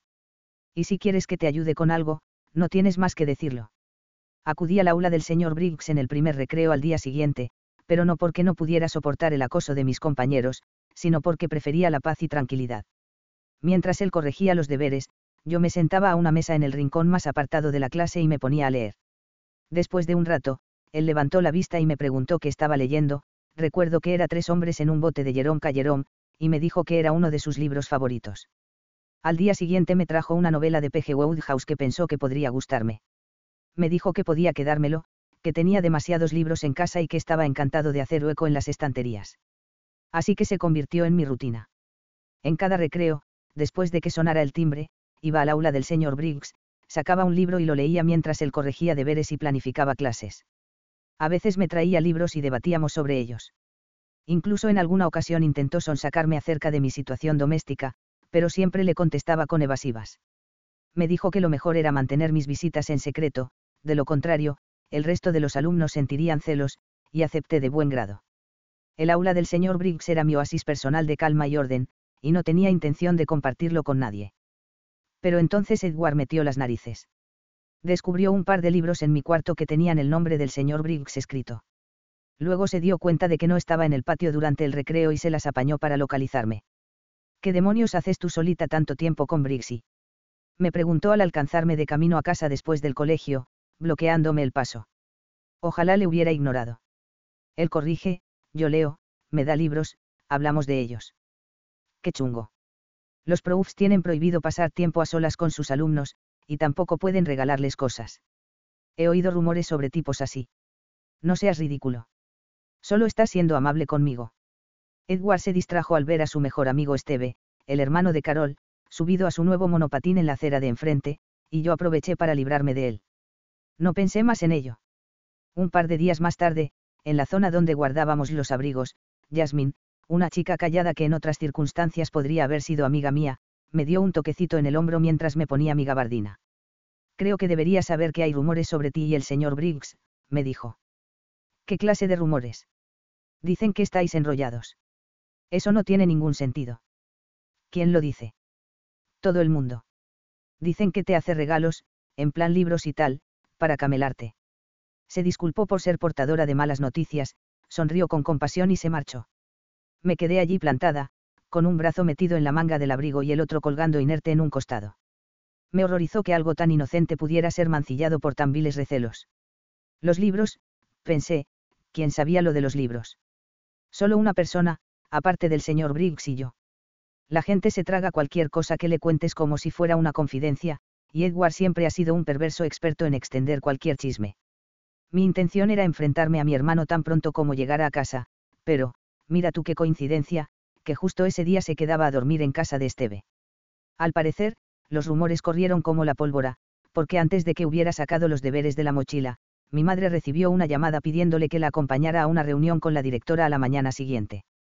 Me preguntó que qué pasaba, pero le dije que no lo sabía. No quería pensar en las batallitas que contaban por ahí. Deseaba que todo quedara en nada. Cuando mi madre y yo nos sentamos en el despacho de la directora, esta fue directa al grano. Dijo que había llegado a sus oídos el rumor de que uno de los profesores nuevos, el señor Briggs, y yo estábamos manteniendo una relación inapropiada. Que había testigos, más de uno. Me pidió que explicara, con mis propias palabras, qué había ocurrido. Le dije que había estado cobijándome en el aula del señor Briggs durante los recreos para escapar del acoso de las chicas de mi clase. Me preguntó si me había estado haciendo regalos. Sí, le respondí, pero no eran más que libros de segunda mano. Te pidió que lo mantuvieras en secreto. Sí, pero tan solo para que el resto de los alumnos no exigieran poder quedarse en el aula durante los recreos igual que yo. Se inclinó hacia adelante y dijo que lamentaba sacar el tema, pero que no le quedaba más remedio, y me preguntó si el señor Briggs me había tocado alguna vez o me había pedido que le tocara yo a él. No tenía nada que ocultar, de modo que fui todo lo honesta posible. Desde luego que no, respondí. Para nada. ¿Qué va? Nunca. Me miró escéptica, como si diera por sentado que lo negaría fuera verdad o no. Después de asegurarle a mi madre que llegaría al fondo del asunto, la directora me indicó que volviera a clase. Mi madre fruncía los labios, tensa, cuando le di un beso de despedida. Al día siguiente, había un profesor sustituto en la mesa del señor Briggs. Nos dijeron que estaba de baja por enfermedad, y que lo más probable es que no regresara antes de las vacaciones de verano, que empezaban en un par de semanas. No se reincorporó al trimestre siguiente, y yo no lo volví a ver nunca más. Nunca supe si lo despidió la directora, si dimitió cuando ésta se dispuso a interrogarle o si directamente no tenía intención de regresar al curso siguiente. Para mí, aquello significaba volver al patio durante los recreos, volver a pasar por las mofas y los insultos, que no solo arremetían contra mi padre. Al final, pasados unos meses, los rumores acerca del señor Briggs y yo fueron agua pasada, y Carol centró su atención en una chica que había descubierto que era adoptada y un chico que ella había decidido que era gay. Seguía atormentándome con que mi padre bebía, pero no con tanto gusto. Eso sí, nunca llegué a perdonar a Edward por destruir mi santuario y arruinar lo que yo sigo creyendo de verdad que era una relación totalmente inocente entre una alumna y su profesor. Encaré a mi hermano al respecto en el vestíbulo tan pronto entré en casa el día de la reunión. Es que estaba claro que era un pervertido, me dijo. Por eso se lo conté a Carol cuando me quedé en su casa porque me había invitado su hermano Esteve, porque sabía que ella era tu amiga. Y por eso se lo conté a la directora. Curiosamente, mi madre estaba furiosa conmigo, incluso a pesar de que pareció creer mi versión de los hechos. Había algo raro, dijo, en el hecho de que un hombre adulto buscara la compañía de una adolescente y le hiciera regalos.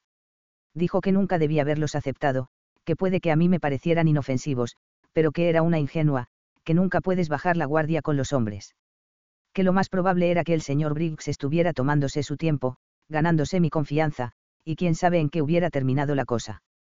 Pasó el brazo por los hombros de Edward. Gracias a Dios que Teddy estaba ahí para protegerte. Pues ahí estaba yo, apencando con una invitada imprevista. Tendría por lo menos que sacarle el mejor provecho posible a la situación. Lo que desde luego no me importaba en absoluto era dar buena cuenta de la fantasía vinosa que había traído, así que utilizando el cofre de roble macizo para subirme, alcancé una caja de copas de champán sin estrenar del estante más alto de la alacena de la cocina.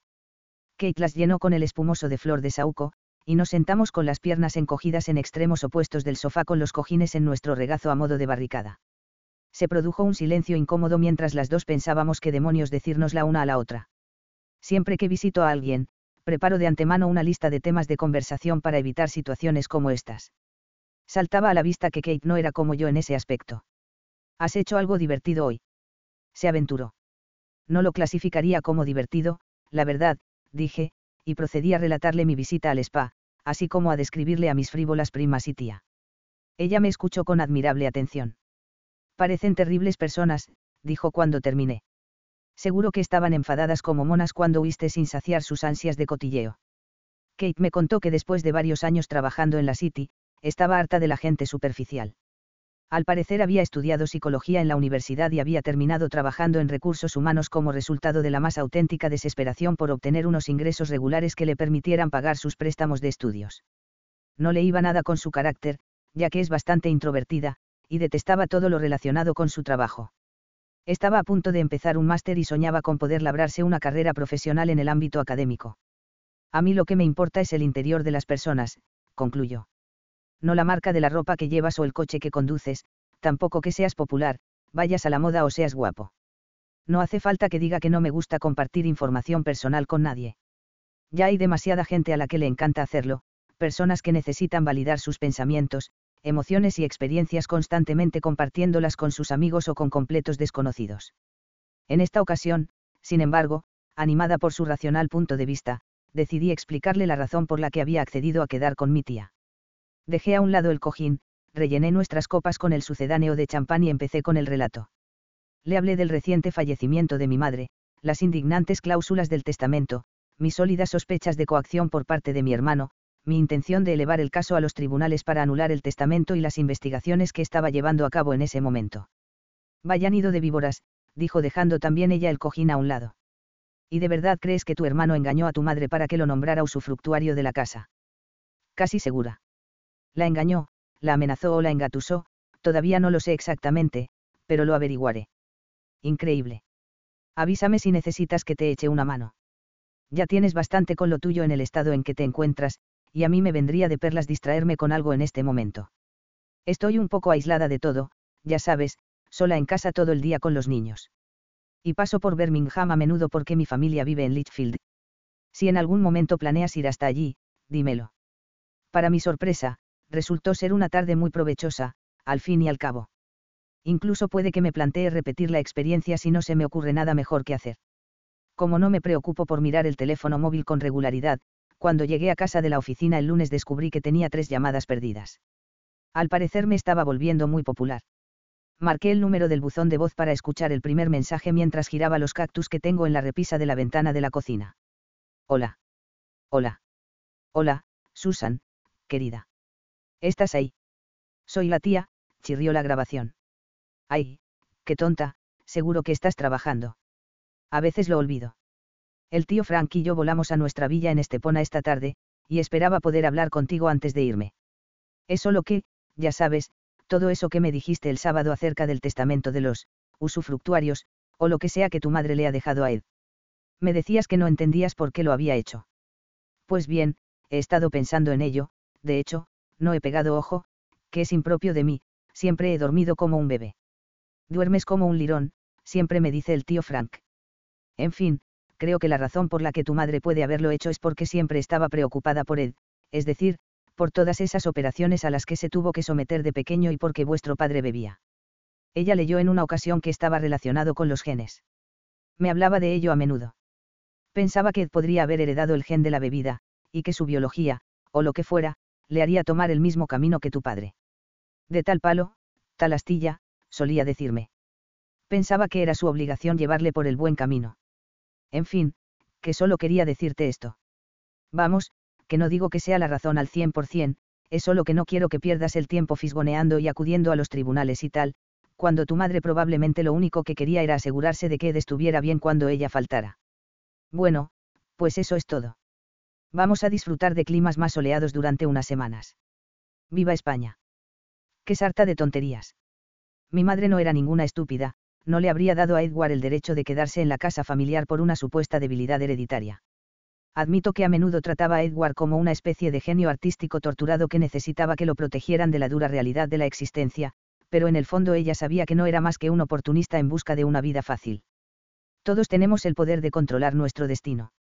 Cualquiera podía ver que Edward era un inútil, y no porque estuviera genéticamente programado para ello, sino porque había decidido regodearse en un lodazal de autocompasión y autocomplacencia en lugar de intentar superarse, tomar las riendas de su vida y convertirse en un ciudadano trabajador y responsable.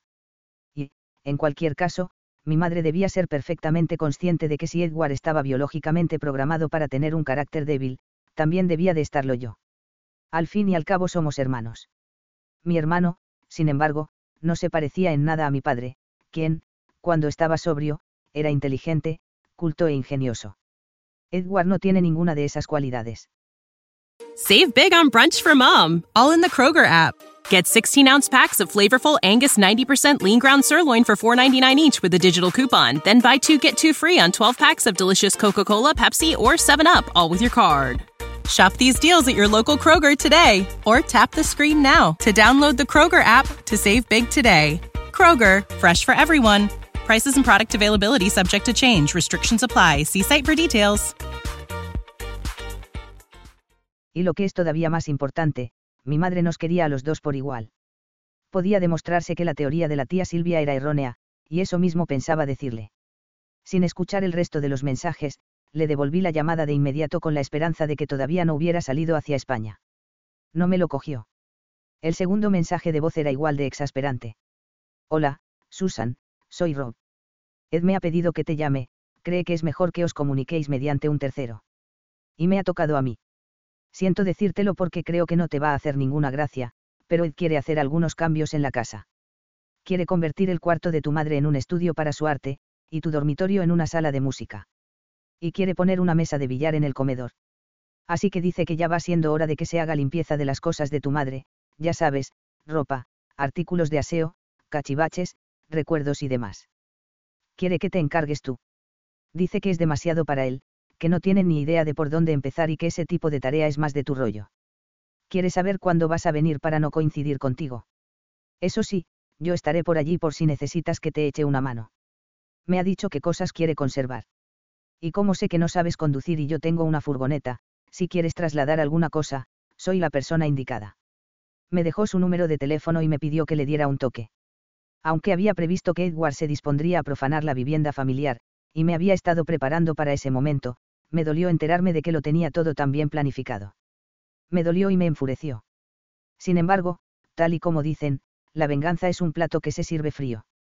Respiré hondo unas cuantas veces y escuché el mensaje otra vez. Lo cierto es que era toda una suerte que fuera a pasar algo de tiempo con Rob.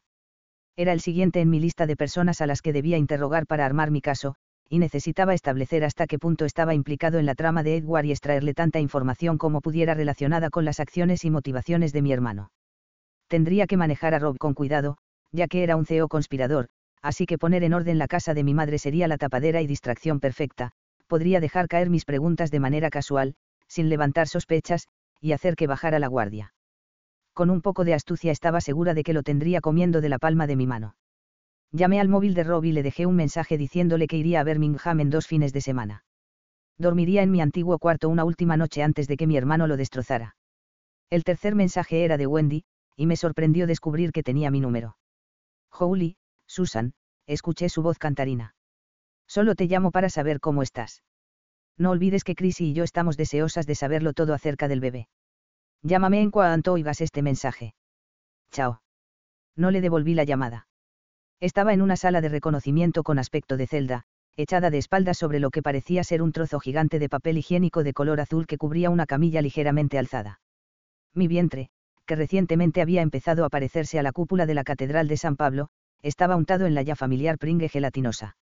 El día del test de amniocentesis había llegado, y los médicos habían decidido tratarme con desprecio. Llevaba allí sola lo que parecían horas, y estaba tensa por culpa del aburrimiento y la frustración. El médico, ahora ausente, el doctor Da Silva, cuyos serios ojos marrones y facciones redondeadas le daban el aspecto de un cachorrito de labrador, había empezado explicándome el procedimiento. Primero examinaría mi vientre con el ecógrafo para concretar la posición exacta del bebé, después limpiaría una pequeña zona de piel, insertaría un delgado tubo a través de mi abdomen hacia el útero y extraería una pequeña cantidad de líquido amniótico, que analizarían y en unos días me dirían si el bebé tenía síndrome de Down o algún otro defecto cromosómico. Me repitió lo que ya me habían dicho, que existía el riesgo de perder el bebé. Era mínimo, pero debía de tenerlo en cuenta. También me informó de que el procedimiento era indoloro y que me quedara tranquila al respecto. Le dije que no me preocupaba sentir dolor. Lo único que quería es que terminaran cuanto antes. En cuanto terminó de lubricar mi vientre, llamaron a la puerta y una enfermera con aspecto estresado entró en la sala. Le preguntó al doctor Da Silva entre susurros que denotaban urgencia si podía acercarse a la sala contigua para ofrecer una segunda opinión respecto a un pequeño problema que había detectado. Cuánto lo siento, señorita Green. No tardaré. Relájese y póngase cómoda, dijo limpiándose el gel de las manos para seguir a la mujer. En la distancia podía escuchar voces, algunas insistentes, otras afectuosas, algunas furiosas, otras tranquilizadoras. Percibía una especie de zumbido bajo de fondo, ya fuera de las tuberías que corrían por el rodapié o por todos los aparatos electrónicos que había a mi lado, no estaba segura. Por encima de todos esos sonidos, me llegaba un tic constante. Giré el cuello para intentar localizar el reloj, que estaba en la pared a mi espalda. En la esfera se podían leer las palabras que tengas un buen día. No en mi caso. Bajo el reloj había varios pósteres que llamaban a la acción: suénate, tíralo, mátalo, contra toses y estornudos utiliza un escudo. Impide que ganen los gérmenes, nos interesa conocer su opinión, háganosla saber. Estaría encantada de decirles lo que pensaba. Pensaba que era totalmente inaceptable indicarle a una paciente que se echara en una camilla, elevarla en el aire con una bomba de pedal, pedirle que se levante la camiseta y se baje la falda, untarla en una sustancia gelatinosa para luego dejarla ahí arriba, muerta del asco, durante horas. Estuve a punto de no llegar a mi cita para la prueba. Me había levantado aquella mañana con un dolor de cabeza descomunal. Después de valorar la posibilidad excepcional de pasarme el día en la cama, logré reunir las pocas reservas de fuerza de voluntad que tenía, me arrastré hasta el baño, me lavé la cara con agua fría y me tomé una pastilla para el dolor de cabeza. Cuando llegué al metro, me enteré de que había retrasos importantes en la Northern Line debido a un incidente que había tenido lugar aquella mañana. Sería difícil llegar a tiempo a la cita, y me enorgullezco de ser una persona que siempre es puntual. No tenía sentido ninguno intentar siquiera hacer el trayecto en metro. Me dispuse a volver a casa, pero luego cambié de opinión y enfilé en dirección a la parada de autobús. Una vez en el bus empecé a dudar sobre si había cerrado las ventanas francesas. Recordé haberlas abierto durante el desayuno, pero no recordaba haber echado la llave cuando las cerré. Pulsé el botón de bajada en la próxima parada y me dirigí a la parte delantera del bus. En cuanto llegamos a la parada y las puertas se abrieron, me disculpé con el conductor, recorrí el pasillo de vuelta a mi asiento y me senté.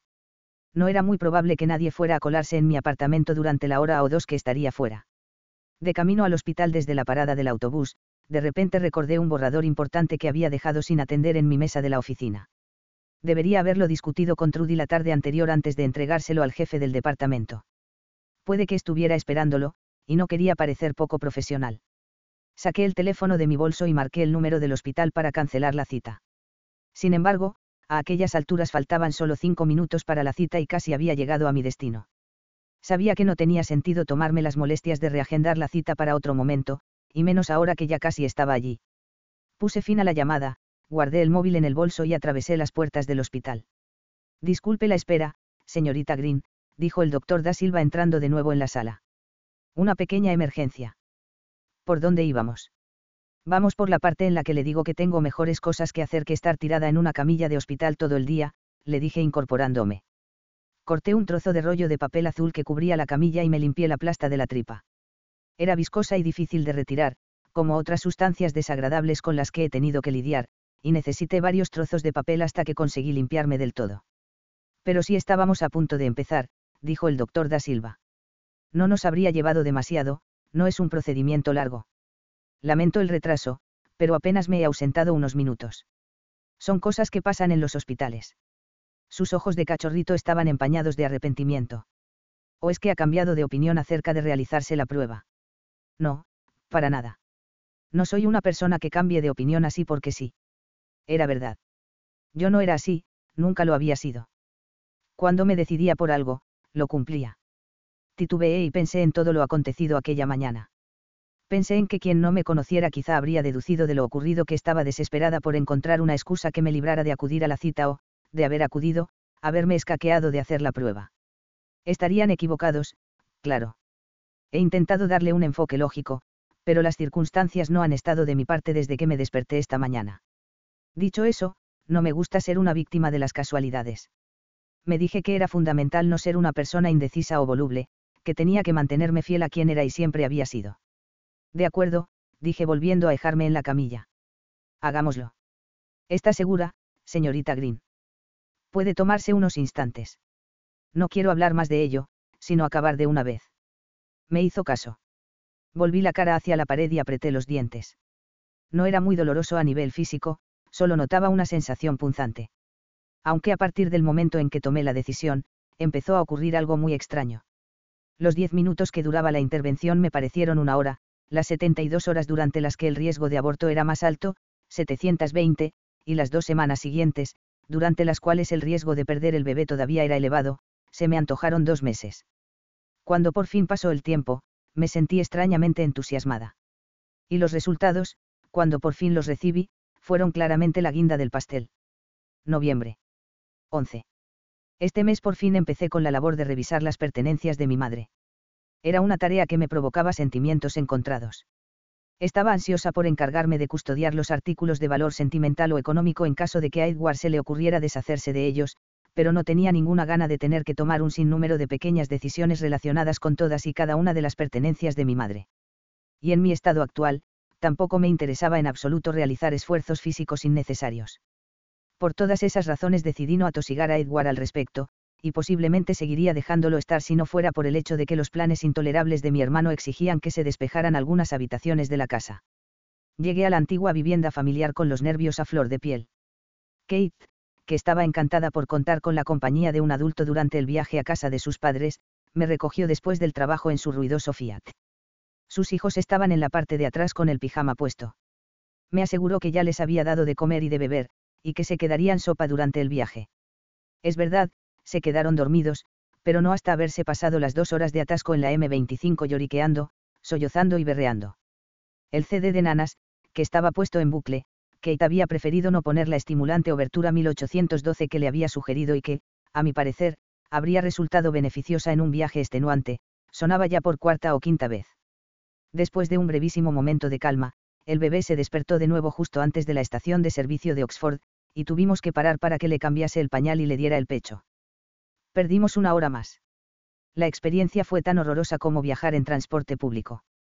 Tenía la seguridad de encontrarme con Rob cuando llegara, pero en su lugar me dejó una nota en la mesa de la cocina informándome de que había salido y que volvería a medianoche. Te veo luego, terminaba el mensaje. De verdad pensaba que me iba a quedar despierta esperando por él. Al día siguiente, al descorrer las cortinas de mi cuarto, observé la vista que me había acompañado cada mañana durante mi infancia. No había cambiado nada con el paso de las décadas, hileras de setos de boj dividiendo modestos jardincillos que se perdían en la distancia a izquierda y derecha, secciones de césped se mantenían meticulosamente a raya después de un último repaso antes de la llegada del invierno, cobertizos bien cuidados medio escondidos en los márgenes de los jardines, cubiertos generosamente de creosota para protegerlos del aumento de la humedad ambiental, algún que otro estanque de peces ornamental o rocalla. Alpina decorada con animales de hormigón. Las hojas, arrancadas de los árboles con el soplar del viento, sin duda terminarían apiladas en pulcros montones al final del día. Si no fuera una persona tan disciplinada, quizá me permitiría sentir cierta melancolía al pensar en que jamás volvería a despertarme delante de esa vista. Sin embargo, tal emoción sería absurda, ya que apenas he sido feliz en este lugar. No había ni rastro de Rob cuando entré en la cocina, pero una botella de cerveza vacía y un plato cubierto de migas me confirmó que, de hecho, estuvo en casa. Abrí la alacena donde sabía que mi madre guardaba los cereales. La selección habitual con base de salvado seguía allí, y después de echar un vistazo observé que todos los paquetes habían superado la fecha de consumo preferente. ¿Qué demonios desayunan estos tíos? Mis reflexiones se vieron interrumpidas por la aparición de Rob en la cocina vestido con un pantalón de pijama y un albornoz. Buenos días, Susan, murmuró con una expresión de aturdimiento en el rostro. Te he oído. ¿Qué hora es? Joder, las 6:30. Añadió echando un vistazo al reloj del horno. Es que tengo muchas cosas que hacer. Pero es fin de semana. Se pasó las manos por ambos lados de la cara y bostezó. En fin, ya que estoy despierto, ¿qué te parece si tú preparas el té y yo me pongo con el desayuno? Siempre puedo volverme a la cama después. Mientras dábamos cuenta de un montón de salchichas vegetarianas, huevos, judías y champiñones grasosos, al que intenté hacer frente con mucha actitud pero poco éxito, él procedió a hablarme de su negocio, como si me importara lo que hacía para ganarse la vida. Aunque tenía presente que mi plan era ser tan agradable, amistosa incluso, como me fuera posible durante el fin de semana para que Rob mantuviera la guardia bajada a la hora de interrogarlo. Me dijo que después de graduarse en la Facultad de Bellas Artes, fue dando tumbos de trabajo en trabajo durante años, sobre todo en puestos no especializados relacionados con la horticultura. Con 30 y pocos años decidió empezar a comportarse como es debido, realizó un curso de diseño de jardines y abrió su propia empresa de paisajismo. ¿Y los viajes, dónde encajan en todo esto? Le pregunté fingiendo interés. Me dijo que vinieron dados por su divorcio. Increíblemente, a una de sus clientas le había gustado tanto el trabajo de paisajismo que Rob había hecho en sus terrenos, que dejó a su pareja para vivir estrecheces con él. Se casaron rápidamente, y muy poco después se dieron cuenta de que, en realidad, no se gustaban demasiado. Esta desacertada relación, sin embargo, logró durar un par de años. Su mujer finalmente lo dejó por el dueño de una tienda de empeños a la que ella había acudido para empeñar el anillo de compromiso de la difunta madre de Rob. Vendieron la vivienda marital y se repartieron los beneficios equitativamente entre la exmujer de Rob, que volvía a disfrutar de una cómoda posición económica, y Rob, que se quedó más o menos como estaba. Menudo crack. Decidió entonces pasar algún tiempo viajando por la India para intentar recomponerse. Durante ese tiempo fuera cayó en la cuenta de que la persona con la que debía de estar compartiendo su vida era una novia que tuvo en la universidad, Allison, y se disponía a localizarla para intentar recuperarla en cuanto el trabajo le diera una tregua. La verdad es que no he parado últimamente, me explicó. Estoy haciendo malabares con 2 o 3 proyectos al mismo tiempo, así que he contratado a un nuevo ayudante. Además, la semana pasada cerré la compra de una casa, está un poco hecha polvo, hay que tirarla casi entera, pero tiene potencial. Cuánto me alegro de que te esté yendo tan bien, le dije, limpiándome la boca con la servilleta y levantándome de la mesa. Le pedí a Rob que se encargara de fregar los platos y recoger la cocina mientras yo me ponía con las tareas que había previsto para el día. Sí, sin problema, me encargaré de ello más tarde. Creo que me vuelvo a la cama para dormir una horita más, dijo mientras desaparecía escaleras arriba. Me pertreché con los recipientes necesarios, respiré hondo y entré en el dormitorio de mi madre.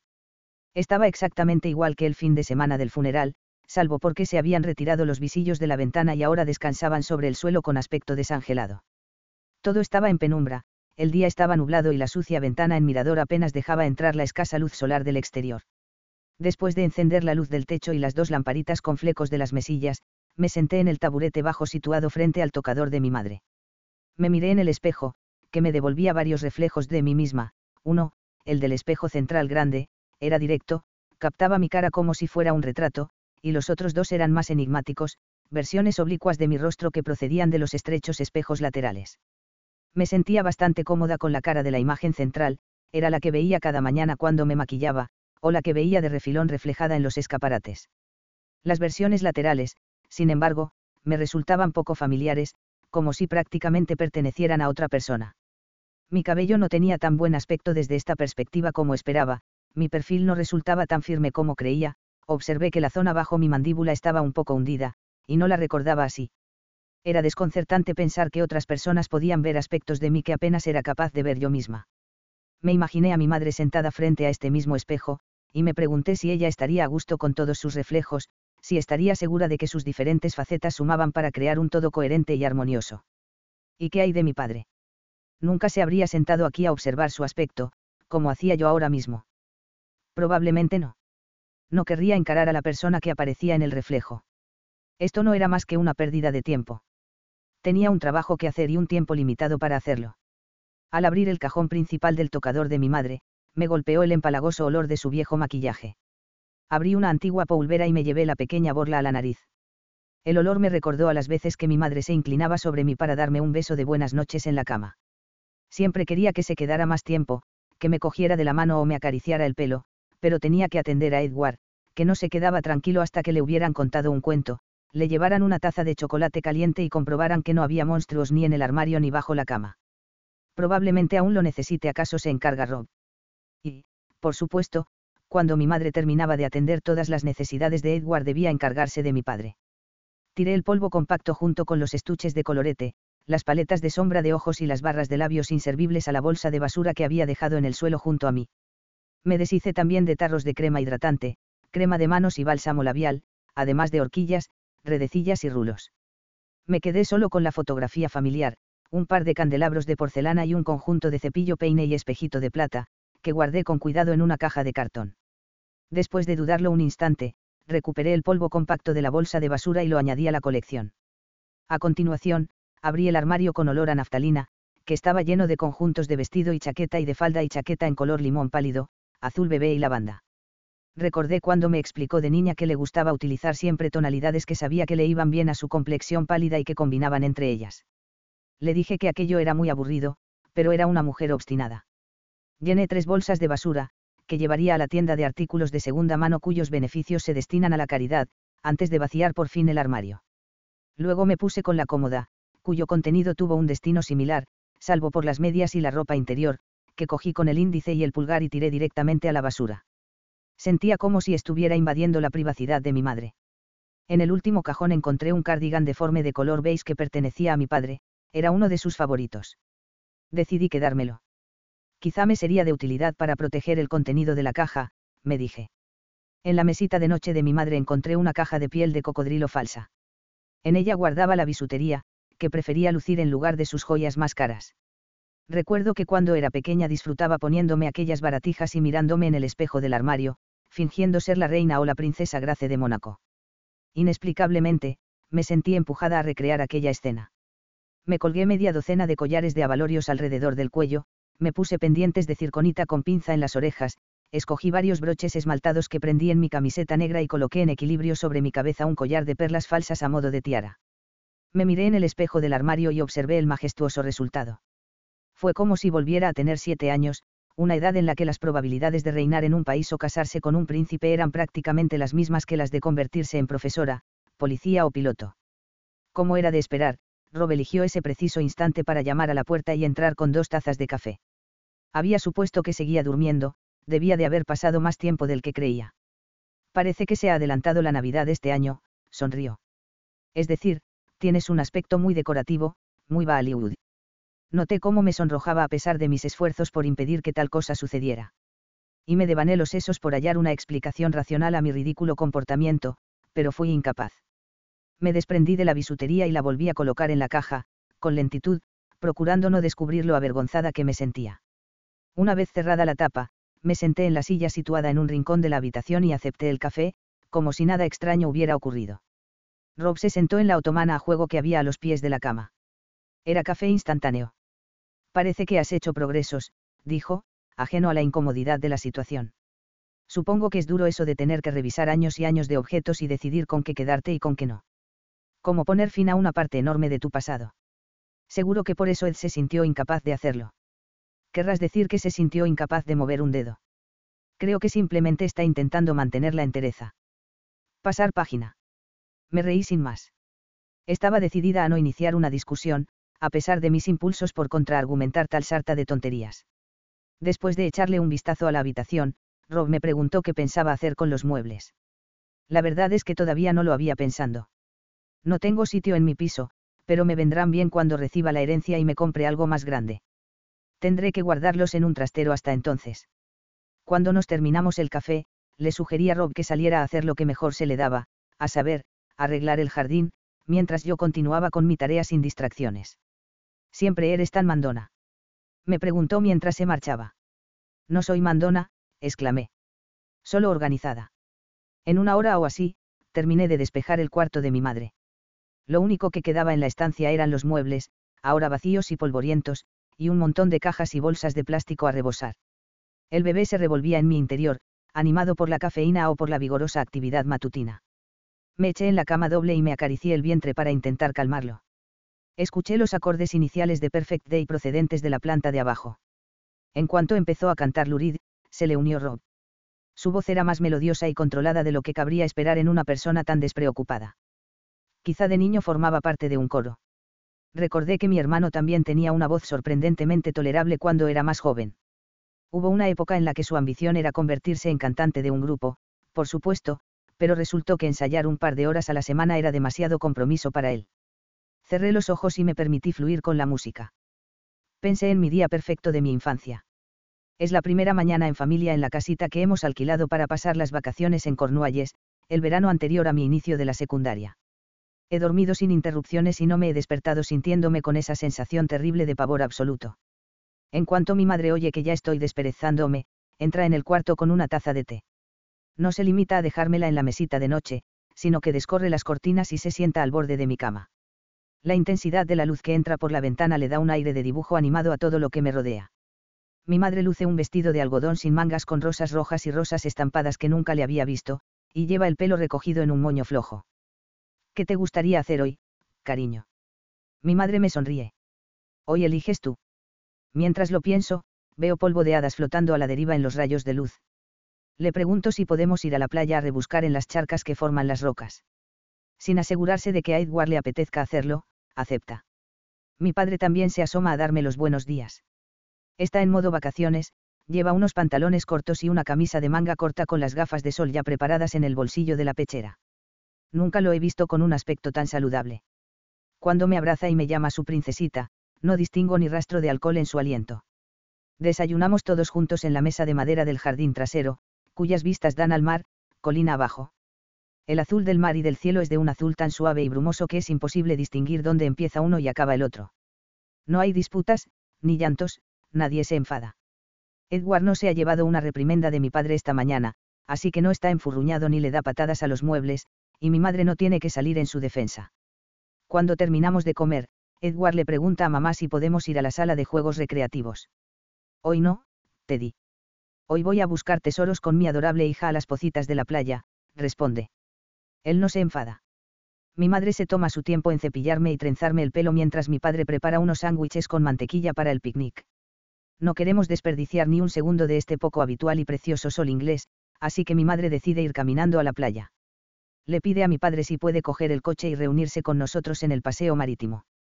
Como no está borracho, acepta. Mientras mi madre y yo vamos dando un paseo, observando las espléndidas mariposas casi tropicales y las flores silvestres diseminadas por los setos vivos, ella no va callada y taciturna, sino que me pregunta por el libro que estoy leyendo, por cómo me va con mis amigos y por cómo me siento con la idea de empezar en un cole nuevo. No dejamos de charlar hasta la playa. Aunque el resto de nuestra familia todavía no ha llegado, mi madre no se preocupa por si mi padre ha tenido un accidente con el coche por haber empezado a beber. Nos sentamos en un banco al sol y esperamos. Mi madre me toma de las manos y me da un apretoncito. Vemos cómo nuestro coche entra en el aparcamiento, nos acercamos y ayudamos a sacar del maletero los cubos, las palas y las sillas plegables. Nos repartimos los bártulos y los llevamos a la playa. Mi hermano le pide a mi padre jugar al frisbee juntos en cuanto nos hayamos instalado. Mi padre no está borracho, así que dice, buena idea. Mi madre y yo cogemos nuestras redes de pesca y nos dirigimos hacia las rocas. No va con prisa, agobiada por volver cuanto antes para asegurarse de que mi padre y mi hermano están bien, y se pasa el tiempo volando mientras disfrutamos ensuciándonos las manos y las rodillas, apartando matas de algas y hurgando bajo las rocas. Capturamos 15 cangrejos y 12 pececillos dardo. Nunca antes había visto tanta vida en una misma poza. Cuando mi madre y yo volvemos, mi padre todavía no ha empezado a beber. Cogemos los sándwiches, nos sentamos en las sillas plegables y damos buena cuenta del almuerzo. A mi padre no le patinan las palabras ni se le caen las cosas, mi madre no está agobiada, de modo que escucha lo que digo y me responde, y Edward no tiene actitud hostil o beligerante. Más tarde decidimos ir a jugar al minigolf en un sitio algo deteriorado frente al paseo marítimo. Mi padre no se lleva su bolsa de plástico con su suministro de emergencia de jerez inglés barato. Tampoco desaparece durante media hora para reaparecer sonrojado y dando tumbos. Perdemos la cuenta de la puntuación, pero a nadie le importa quién va ganando ni quién pierde. A mi hermano no le da una pataleta cuando mi madre le dice que solo vamos a echar una partida, de modo que mi padre no tiene motivos para gritarle. En cuanto el sol empieza a esconderse en el horizonte, mamá lleva de vuelta el coche colina arriba, a la casita de vacaciones. Mi padre, Edward y yo vamos caminando, así podemos dar un rodeo y pararnos en una tienda cerca del parking de caravanas para comprar unos helados. Pasamos por delante del pub de la zona sin que mi padre nos diga que va a entrar a tomarse una media pinta rapidita. Edward y yo no tenemos que quedarnos sentados fuera en la acera, esperando a que salga, y no tenemos que soportar las miradas de lástima de los viandantes. Mi padre no regresa a casa dando tumbos. A última hora de la tarde mi padre sigue sin desaparecer en el pub, y tampoco abre una botella. Nadie me dice lo estúpida y fea que soy. Nadie le dice a Edward que es un crío malcriado que va a terminar en la cárcel. Mi padre no sermonea a mi madre y no se pelean. Jugamos al Monopoly, y la partida se alarga tantísimo que finalmente todos acordamos que ha habido un empate a 4 bandas. Cuando me voy a la cama, mi padre me da un beso de buenas noches, sigue sin oler a alcohol. Mi madre viene a arroparme y se vuelve a sentar al borde de mi cama. ¿Te lo has pasado bien hoy, cariño?, me pregunta. Ha sido el mejor día de mi vida. Está radiante. Apaga mi lamparita de noche y cierra con cuidado la puerta de mi dormitorio, entonces me doy cuenta de que no he sentido ansiedad, humillación ni impotencia en todo el día. La luz que entraba por las cortinas se desvanece, y no me llegan gritos ni voces de la planta de abajo. Nada de portazos. No me tengo que esconder en las sombras del descansillo de lo alto de las escaleras por si acaso tengo que intervenir en la bronca entre mis padres. No hay ninguna razón por la que no pueda quedarme dormida, y eso hago. Así es mi día perfecto. Puede que lo haya adornado ligeramente, la verdad. Después de almorzar un mazacote de sándwich que preparó Rob de aquella manera, me puse con el comedor. En el rincón junto a la ventana estaba el buró de mi madre, donde solía redactar las cartas y guardaba su agenda. Los cajones estaban abarrotados de carpetas de cartón con las esquinas dobladas, de las cuales algunas contenían antiguos documentos de aspecto oficial, que no parecían demasiado relevantes actualmente, y otras su correspondencia personal de amigos y familiares. Me sentí tentada de tirarlo todo al cubo del reciclaje para ahorrarme algo de tiempo. Al final, decidí reunir en montoncitos las de carácter personal. Me las llevaría a Londres y les echaría un vistazo rápido antes de deshacerme de ellas. El aparador y la cómoda estaban repletos de artículos que no eran de mi gusto, fruteros tallados, jarrones y sets de aceitera y vinagrera, figuritas de porcelana de chicas con el cuello muy largo, baratijas de latón. Y ahí estaba la disyuntiva: por un lado me disgustaba la idea de deshacerme de todo, quizá porque constituían el trasfondo tangible de mi infancia, sin embargo, no eran cosas que fuera a necesitar nunca ni que quisiera tener a la vista a modo de decoración. Rob asomó la cabeza por la puerta para comprobar, una vez más, mis progresos. Estaba claro que había recibido instrucciones de vigilarme. He estado pensando, dijo, que, si te sirve de algo, puedo guardarte los muebles en mi casa nueva. Apenas tengo nada propio, así que a mí me vendría bien tenerlos temporalmente. Nos estaríamos haciendo un favor el uno al otro. Y mientras decides con qué te quedas y con qué no, puedes guardar cajas o lo que quieras en mi desván. Puedes ir a por ello cuando lo necesites. Otra disyuntiva. Por un lado, no quería estar en deuda con una persona a la que prácticamente no conocía, alguien que estaba compinchado con Edward además. Y este arreglo me obligaría a tener que tratar constantemente con Rob, lo que tampoco me apetecía ni pizca. Por otro lado, me estaba proponiendo una solución conveniente y realmente barata, lo que en mi situación económica actual sería muy difícil de rechazar. Las cosas que necesitaba guardar no tenían un valor monetario particular y, desde luego, no eran del interés de Edward, de modo que era poco probable que Rob pretendiera chantajearme con ellas. Además, aunque estaba casi segura de que me había hecho la oferta para ablandarme y que desvelara cierta información acerca de mis tácticas, no había posibilidad alguna de que eso ocurriera. Concluí, por tanto, que no había ninguna pega. Puede que lo mejor sea no mencionárselo a Ed, a no ser que pregunte, dijo Rob. Sobre todo teniendo en cuenta que en este momento no os lleváis muy bien. No sé qué podría pensar al respecto. Muy buena, Rob, pensé. Muy astuto, intentas hacerme creer que no eres el leal compinche y secuaz de mi hermano. Estás intentando ganarte mi confianza. Bueno, yo también sé jugar a ese juego, y pronto descubrirás que estoy a la altura. Rob fue a por un montón de periódicos viejos y unas cuantas cajas de cartón más, y le dejé que me echara una mano en empaquetar los objetos. Era la oportunidad perfecta, los dos estábamos sentados en el suelo en un ambiente informal entretenidos en una tarea repetitiva y tediosa, para tantear sutilmente a Rob acerca del testamento de mi madre. Acababa de llegar de la India, me dijo. Me estaba alojando en casa de un amigo por aquel entonces. Tiene mujer e hijos, y no quería estar siempre por medio, así que pasaba mucho tiempo con Ed aquí, en casa de tu madre. Era tan amable, siempre me hizo sentir como en casa. De hecho, me ofreció la habitación de invitados enseguida, pero no quería abusar de la amabilidad de una anciana. El día que serví de testigo, Ed me dijo que podía escabullirme del trabajo a la hora del almuerzo y acercarme a buscar un CD que había prometido prestarme. Cuando llegué, tu tía estaba sentada con tu madre en la mesa del comedor. Tu tía me saludó como si fuera un amigo al que no ve desde hace tiempo, aunque no recordaba haber coincidido con ella antes. Mientras estábamos charlando, Ed se fue y trajo un sobre, luego dijo que tenía que irse. Tu madre me dijo que había escrito un testamento y que quería que sirviéramos de testigos de su firma. Sacó un bolígrafo del cajón del aparador, firmó el testamento y luego hicimos lo propio tu tía y yo. Después, tu tía intentó convencerme de que me encargara de un proyecto de paisajismo que tiene en mente. Le expliqué que no me venía muy bien aceptar el trabajo porque vive muy lejos, pero fue muy insistente. Todo suena muy inocente, espontáneo, ¿verdad? Le pregunté qué sabía Edward acerca del contenido del testamento antes de que lo firmara mi madre. Ni idea. Nunca lo mencionó. Pero, como te decía, yo acababa de llegar del extranjero. Lo primero que supe del contenido fue justo antes de que vinieras al funeral. Ed recibió una carta del abogado después de desayunar. Al parecer, decía que podía quedarse en la casa todo el tiempo que quisiera, y que no podría venderse hasta que él decidiera mudarse. Estaba encantado con la noticia, pero sabía que a ti no te haría ninguna gracia. Dijo algo así como que se iba a armar una buena. ¿Y te ha dicho algo más sobre el testamento desde entonces? Lo siento, Susan, pero me encuentro en una posición un tanto difícil. Quiero ser honesto contigo, pero no quiero traicionar a Ed. Todo lo que puedo decirte es que sabe que has hecho algo en los tribunales para impedir que el abogado gestione la herencia. Dice que no tienes caso, que estás malgastando tu tiempo y energía. Dice que simplemente esperará a que se te pase. No creo que haya dicho nada fuera de lugar. Quiero mantenerme neutral en todo este tema. En cualquier caso, ¿cómo tienes pensando hacer que revoquen el testamento? Otro discursito de Oscar, fingir ignorancia total de la conspiración mientras me proporciona información suficiente acerca de lo que piensa Edward del tema como prueba de que Rob quiere ser honesto y transparente conmigo. Para entonces todos los objetos decorativos y baratijas ya estaban envueltos en papel de periódico y guardados en cajas. Me sentía frustrada por no haber sido capaz de sonsacarle casi ninguna información útil por el momento. Dejé a un lado el tema de mi hermano y decidí centrar la atención en mi madre.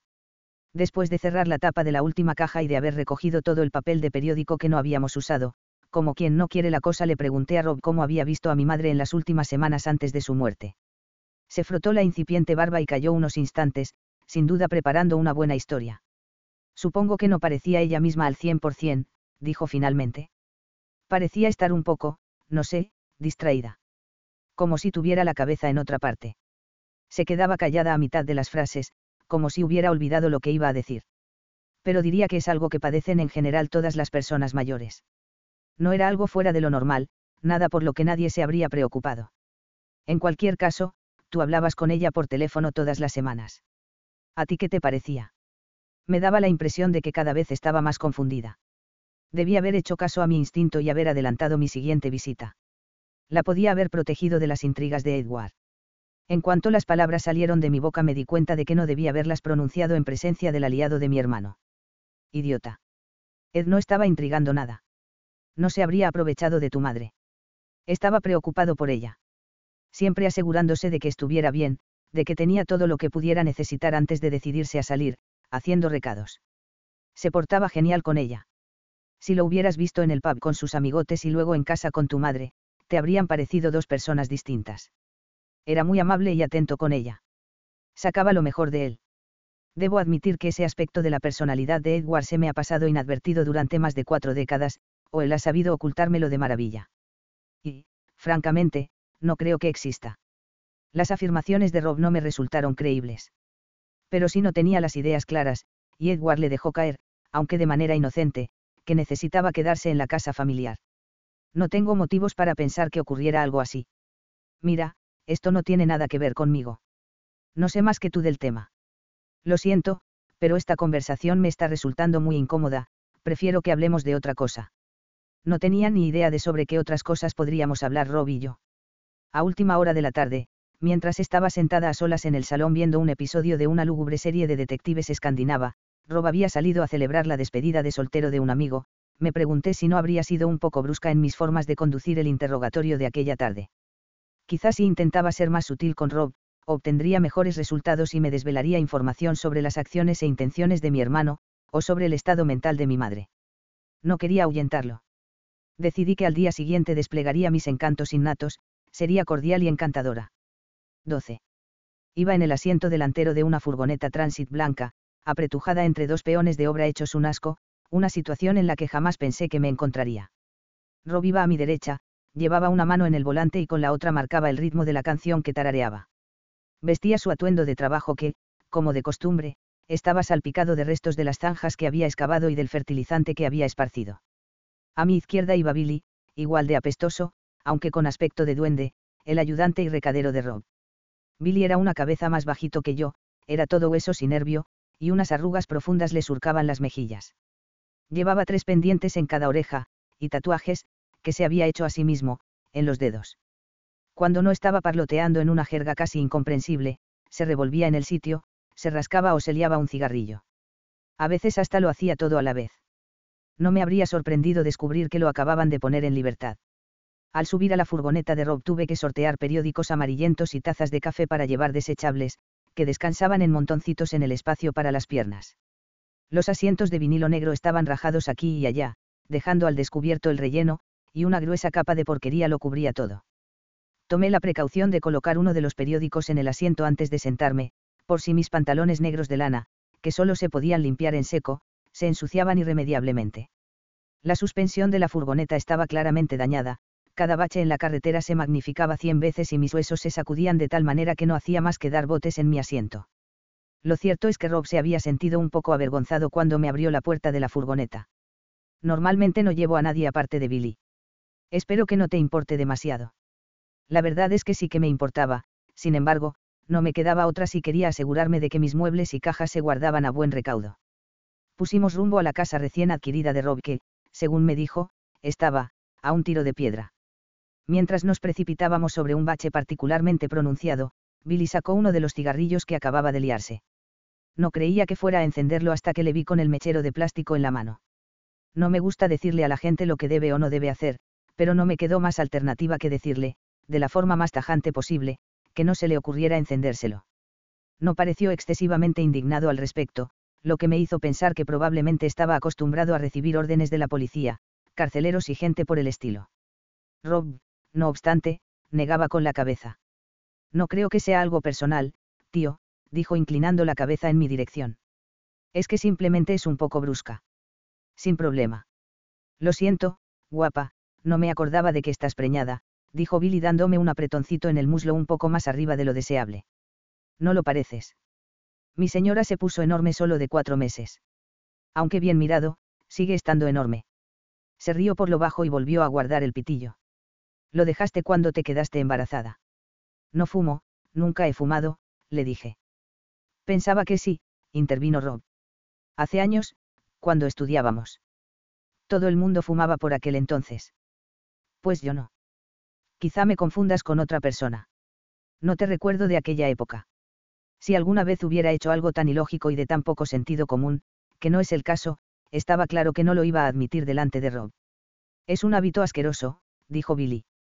Pienso dejarlo en Año Nuevo. ¿Y qué va a ser? Le expliqué que no tenía ni idea. Que me harían una ecografía la semana próxima y entonces tendría que decidir si quería saberlo o no. Aunque todavía no había pensado si era lo más adecuado o si me apetecía saberlo. A mi señora le encantó saber que íbamos a tener una niña. Estaba deseando vestirla como una muñequita y comprarle todos esos juguetes de My Little Pony, sí, sí. Luego nació nuestra Amy y ahora lo único que quiere es pasarse el día vestida con la equipación de fútbol y darle patadas al balón. Nunca sabes lo que te viene encima. ¿Qué quieres tener?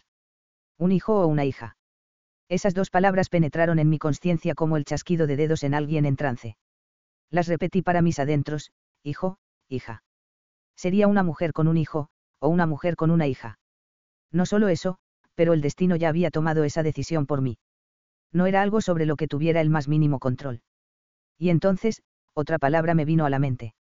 Si el bebé iba a ser un hijo o una hija, eso me convertiría a mí en una madre. Un niño me miraría y lo que pensaría de mí no sería, hermana distante, ni compañera de trabajo, o mujer que a veces veo en el metro, sino madre. Y eso era importante. Tan importante que no podía explicarse solamente empleando la lógica. Importaba que yo no fuera una decepción, una fuente de descontento, frustración o arrepentimiento. Estaba segura de que mi hijo o hija consideraría que estaba llevando a cabo mi labor de ser madre de manera ejemplar. La palabra, fracaso, no forma parte de mi vocabulario. Pero ¿y sí? Billy no dejaba de parlotear sobre cómo no iba a tener problemas en sacar al crío adelante sin el padre, que prácticamente ningún padre de los que conocía se implicaba demasiado en la crianza de los hijos, pero yo apenas le escuchaba. Madre. Susan, ¿sigues ahí? Oí decir a Rob. Parece que estás con la cabeza en otra parte. Estoy perfectamente, gracias. ¿Decías algo? Te preguntaba si querías algo de la cafetería. Salgo a por un par de cafés para Billy y para mí. Oh, una taza de Earl Grey, gracias, dije mecánicamente. Aquella mañana me había levantado a las 7 en punto, justo cuando sonó el despertador, y había terminado de vaciar mi antiguo dormitorio antes de que Rob me llamara a degustar otro de sus desayunos de camionero vegetariano, será un oxímoron. No había tardado mucho en vaciar mi cuarto, ya que mi madre había retirado casi todos mis efectos personales en cuanto me fui a la universidad. Las únicas 2 cosas que decidí quedarme fueron un ejemplar de Mujercitas que había pertenecido a mi madre, y uno de precisamente así que había pertenecido a mi padre. Rob estuvo bastante callado durante el desayuno, seguramente debido a la resaca provocada por la salida de la noche anterior. No había llegado hasta la 1 de la mañana, hora en que escuché la llave en la puerta principal. No había sido capaz de pegar ojo hasta que volvió, lo que supuse que se debía a que me sentía extrañamente apagada. Sonó el timbre mientras Rob estaba en el jardín vaciando los desechos orgánicos en el cubo del compostaje y yo me encontraba echando un vistazo al periódico del día anterior. Billy se acomodó rápidamente, dejó su chaqueta sobre el extremo del pasamanos de la escalera de casa, entró en la cocina y se dejó caer en una de las sillas sin que nadie le invitara a hacerlo. Me dio la sensación de que claramente aquella no era su primera visita a la casa. Así que te llevas algunas de tus cosas de casa de tu hermano, guapa? Me preguntó mientras se sonaba la nariz en un trozo mugriento de pañuelo de papel que había sacado del bolsillo de los vaqueros. Conozco un poco a Ed, de The Bull's Head. Es amigo del dueño. No es la casa de mi hermano, le corregí. Nos pertenece a los dos, pronto la venderemos. Disculpa, es que pensaba que tu madre le había dejado la casa a Ed. Parecía que tenía planes para ella. Le está costando hacerse a la idea de tener que mudarse. Rob volvió del jardín y Billy se puso de pie. Y bien, jefe, ¿por dónde empezamos? Le preguntó frotándose las manos, seguramente pensando en las horas extra que cobraría. No tenía nada que hacer salvo supervisar toda la operación mientras Rob y Billy resoplaban y se esforzaban bajo el peso de las cajas y los muebles. Mientras aseguraban las cosas en la furgoneta, me paseé por las habitaciones vacías, ahora habitadas por las marcas fantasmales de los objetos que albergaron en el pasado.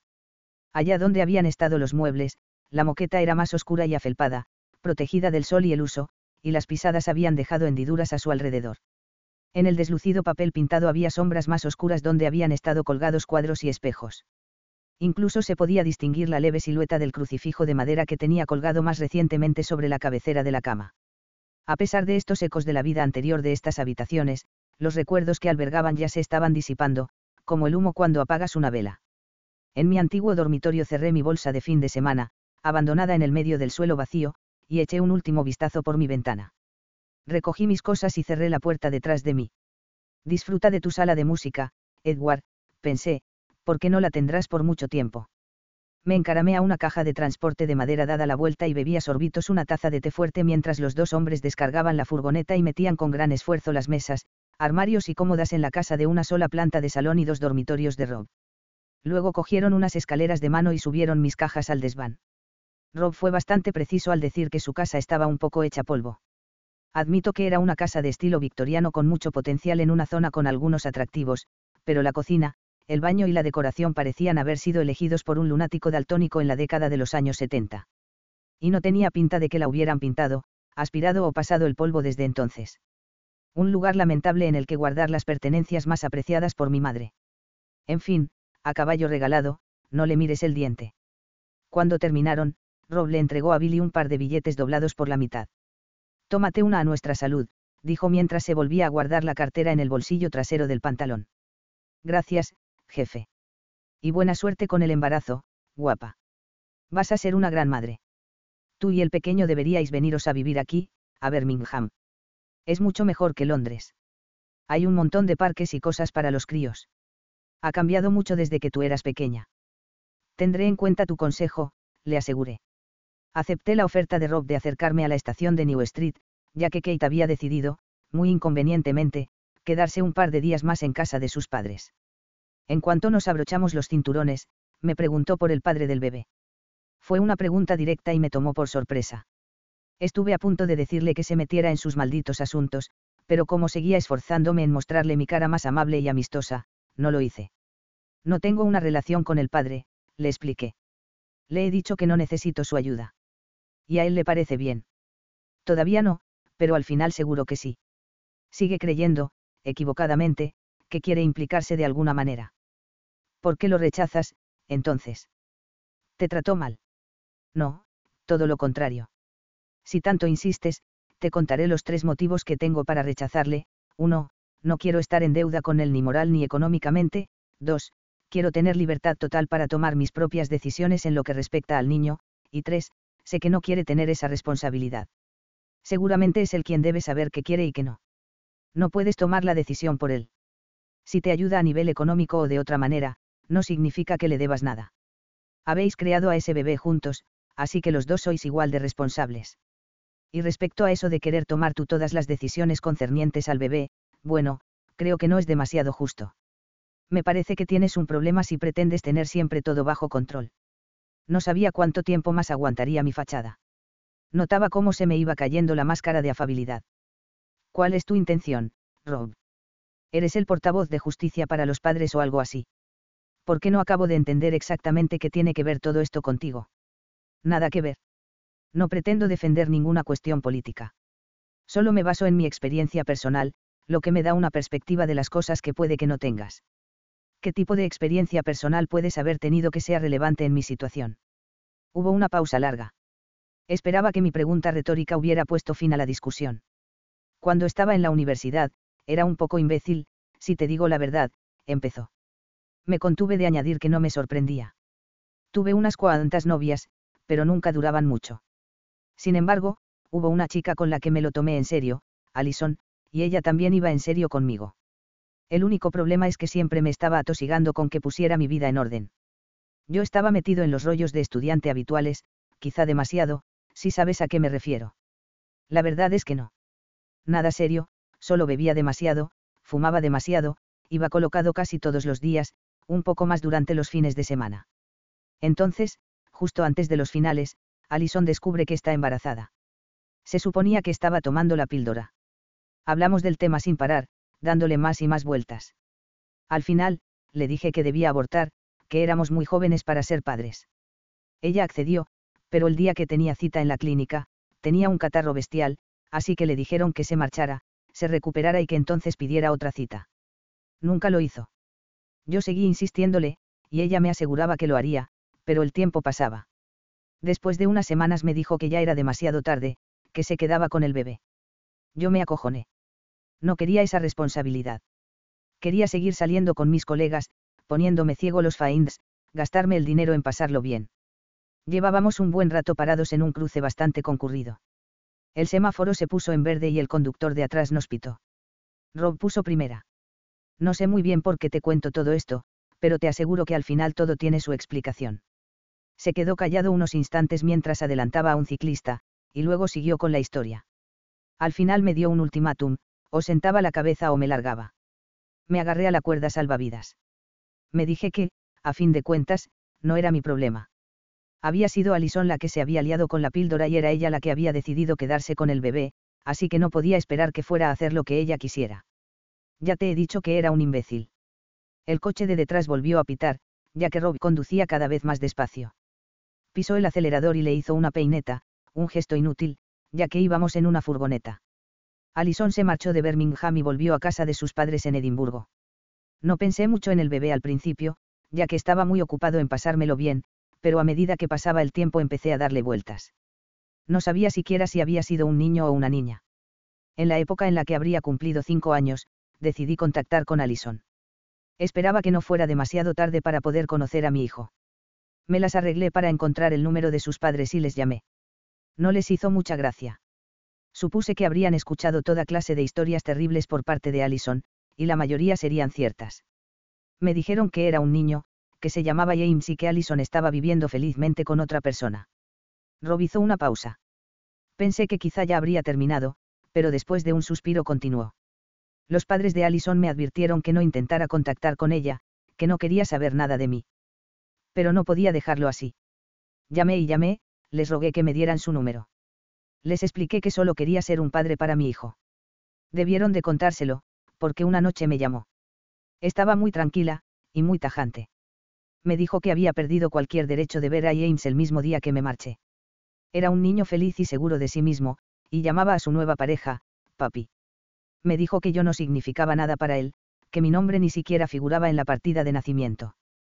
Podría haber luchado por verle. Quién sabe, quizá hubiera ganado. Pero sabía que lo había hecho mal desde el principio, desde el mismo momento en que me marché. No quería volver a hacerles daño y andar revolucionando sus vidas, así que decidí dejarles en paz. Pero cada día pienso en mi hijo, me pregunto qué hace, qué aspecto tendrá, si se parecerá a mí. Tiene más de 20 años, y no tengo ni idea de si alguna vez piensa en mí. Pueda que ni sepa que existo. Perdí la oportunidad de ver a mi hijo crecer. Es mi culpa y de nadie más. Lo único que digo, Susan, es que no le hagas esto al padre de tu hijo. A no ser que tengas una buena razón, como que te haya tratado mal o se lo merezca. Para entonces ya estábamos en el aparcamiento de la estación. Rob inclinó la cabeza sobre el volante unos segundos, luego me miró. Iba a ser firme con él, pero parecía que iba a echarse a llorar. Por favor, no lo hagas, pensé. No estoy preparada para tratar con hombres llorando. O mujeres, la verdad. Mierda. Lo único que quería era compartir mi experiencia contigo, dijo sorbiéndose la nariz y riendo. Saquemos tu equipaje de atrás. Acepté la oferta de Rob de llevarme el equipaje hasta el tren, ya que regresaba a Londres con muchas más cosas. De camino, Rob, más calmado, continuó con la historia. En fin, como te dije, en la India entré en razón.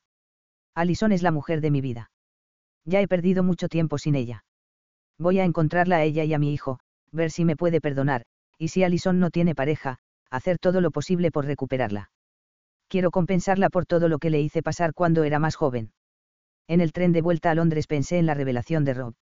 No podía evitar preguntarme si su intención había sido solamente la de romper una sincera lanza en favor de los padres excluidos, o si también esperaba ablandarme y que me cayera mejor. En cualquier caso, por poco lo consigue, casi sentí lástima por él, al menos por un momento. Me recordé, no obstante, que él mismo se lo había buscado. Se había comportado fatal, y su novia sin duda había sufrido mucho más que él, por lo menos, al principio. Además, como Rob era el fiel compinche de mi hermano, era poco probable que nada de lo que me había contado fuera verdad. Con la presencia constante de Billy casi todo el día, y las revelaciones de Rob sobre su hijo, no tuve oportunidad de extraer más información acerca de Edward o el testamento de mi madre. Era una suerte que fuera a ver a Rob en unas semanas. Acudiría a un concierto con Edward a Londres, dijo, así que no le importaba traerme las cajas que me interesaran. Buena forma también de conseguir que bajara la guardia, y seguro que por eso se le ocurrió. Curiosamente, cuando cerré los ojos con intención de echar una siesta antes de Houston, no podía evitar recordar el inusual tono azul de los ojos de Rob cuando se giró a mirarme en la furgoneta. Debió de ser por la luz. Aquella noche en la cama, envuelta en almohadones, me rodeé de las carpetas de cartón que había encontrado en el buró de mi madre. Esperaba encontrar alguna referencia a su estado mental, o a la gestión de su herencia cuando falleciera, pero toda la correspondencia era, en general, demasiado antigua para tener alguna relevancia. Había notas de agradecimiento del tío Harold y la tía Julia y sus hijos por regalos que mi madre les había enviado con el paso de los años, cartas de dos antiguas amigas del colegio que se habían mudado a Nueva Zelanda y Canadá, en las que recordaban experiencias comunes de la infancia, tarjetas de feliz cumpleaños de mi padre, que dejó de regalarle cuando yo tenía 10 años, tarjetas de Navidad y Semana Santa hechas a mano en el colegio, sobre todo de Edward, pero alguna mía también, varias. Cartas apenas legibles de la tía Silvia, incluida una que había sido rota en 1000 pedazos para luego reconstruirla con cinta adhesiva, en la que le expresaba su eterna gratitud por algo que no mencionaba, una carta mecanografiada de referencia de la jefa de mi madre en la oficina de la facultad, en la que decía que era una empleada de confianza y trabajadora, algunas cartas y tarjetas de pésame por la muerte de mi padre, y cosas por el estilo. Dudé sobre si quería guardar algo, pero al final decidí tirarlo todo al contenedor del reciclaje. Ninguna de aquellas cartas me decía nada que no supiera ya y tampoco me sobraba el espacio. A continuación, abrí el pesado álbum de fotografías, que también me había traído de Birmingham. Empezaban con la boda de mis padres y terminaban cuando empecé a ir al colegio. La primera era una foto formal en blanco y negro, un posado de toda la familia fuera de la iglesia después de la ceremonia. Mi madre tenía aspecto tímido, vergonzoso, poco acostumbrada a ser el centro de atención. Mi padre estaba como ido, soportando lo insoportable para convertirse en un hombre casado. Supuse que se habría tomado un copazo para sobrevivir a tal calvario. En cambio, la tía Silvia, de pie junto a mi madre, lucía un vestido largo de dama de honor repleto de lazos, y parecía estar pasándolo en grande. Mi madre se casó con 27 años, de modo que la tía Silvia tendría unos 12. A esa temprana edad, ya había aprendido de las revistas de estrellas de cine cómo posar para la cámara para transmitir una confianza total, aunque poco apropiada, en su atractivo. Una habilidad que todavía la acompaña. El resto de la familia de mi madre se había revestido de sus mejores galas con mucho entusiasmo, aunque muy poco gusto, para celebrar que una del clan prosperaba en la vida. A pesar de todos sus esfuerzos, tenían aspecto rígido, como de estar incómodos, y muy poca gracia. La familia de mi padre, sin embargo, estaba en su salsa. Los trajes a medida de 3 piezas y los vestidos y chaquetas de alta costura no eran nada fuera de lo común para ellos. A pesar de su patente comodidad, los indicios contenidos de ceños fruncidos, moines y sonrisitas de suficiencia traicionaban las variadas opiniones de los familiares de mi padre respecto a la unión de los novios. Tan solo la expresión del tío Harold, el hermano pequeño de mi padre y su padrino, era tan inescrutable como la de mi padre. En el caso de mi tío se debía a su intenso entrenamiento militar más que a cualquier otro tipo de anestésico. Se me hacía raro ver a mis abuelos paternos en la foto. No recuerdo haberlos conocido en persona. Pasé las hojas hasta llegar a una foto en el medio del álbum, que debió de tomarse unos pocos años después. Era del día de mi bautizo en la misma iglesia, aunque con menos invitados. Yo no tendría más que un par de meses. A diferencia de la foto de la boda, que claramente había sido sacada por un profesional, esta era una instantánea Kodachrome algo torcida. El único miembro de la familia de mi padre que asistió a la celebración fue mi tío Harold, tan diligente como siempre. Por parte de mi madre también había menos invitados. Aunque mi abuela materna estaba allí, mi abuelo debía de tener mejores cosas que hacer aquel día. En la fotografía mi madre me tiene en brazos y parece algo incómoda. Supongo que apenas tendría unas semanas de práctica. Mi padre, serio y con el ceño fruncido, le pasaba el brazo por los hombros en gesto tranquilizador. La tía Silvia, que ahora tendría unos 17 o 18 años, no miraba a la cámara, como si algo en el suelo a su derecha la estuviera distrayendo. Llevaba un mini vestido de color melocotón con unas botas blancas hasta la rodilla, un fuerte contraste con el traje de vestido y chaqueta de mi madre en gris oscuro con casquete a juego. Es la única foto que he visto de mi tía en la que no sé ir sonriendo. Pues ya podíais haberos alegrado un poquito más de mi llegada, le dije a la foto antes de cerrar el álbum, colocarlo en mi mesita de noche y apagar la luz. Unos días más tarde me dirigí caminando fatigosamente hacia el departamento de maternidad del hospital en la hora de la comida para acudir a otra cita prenatal. En este caso se trataba de mi ecografía de las 20 semanas.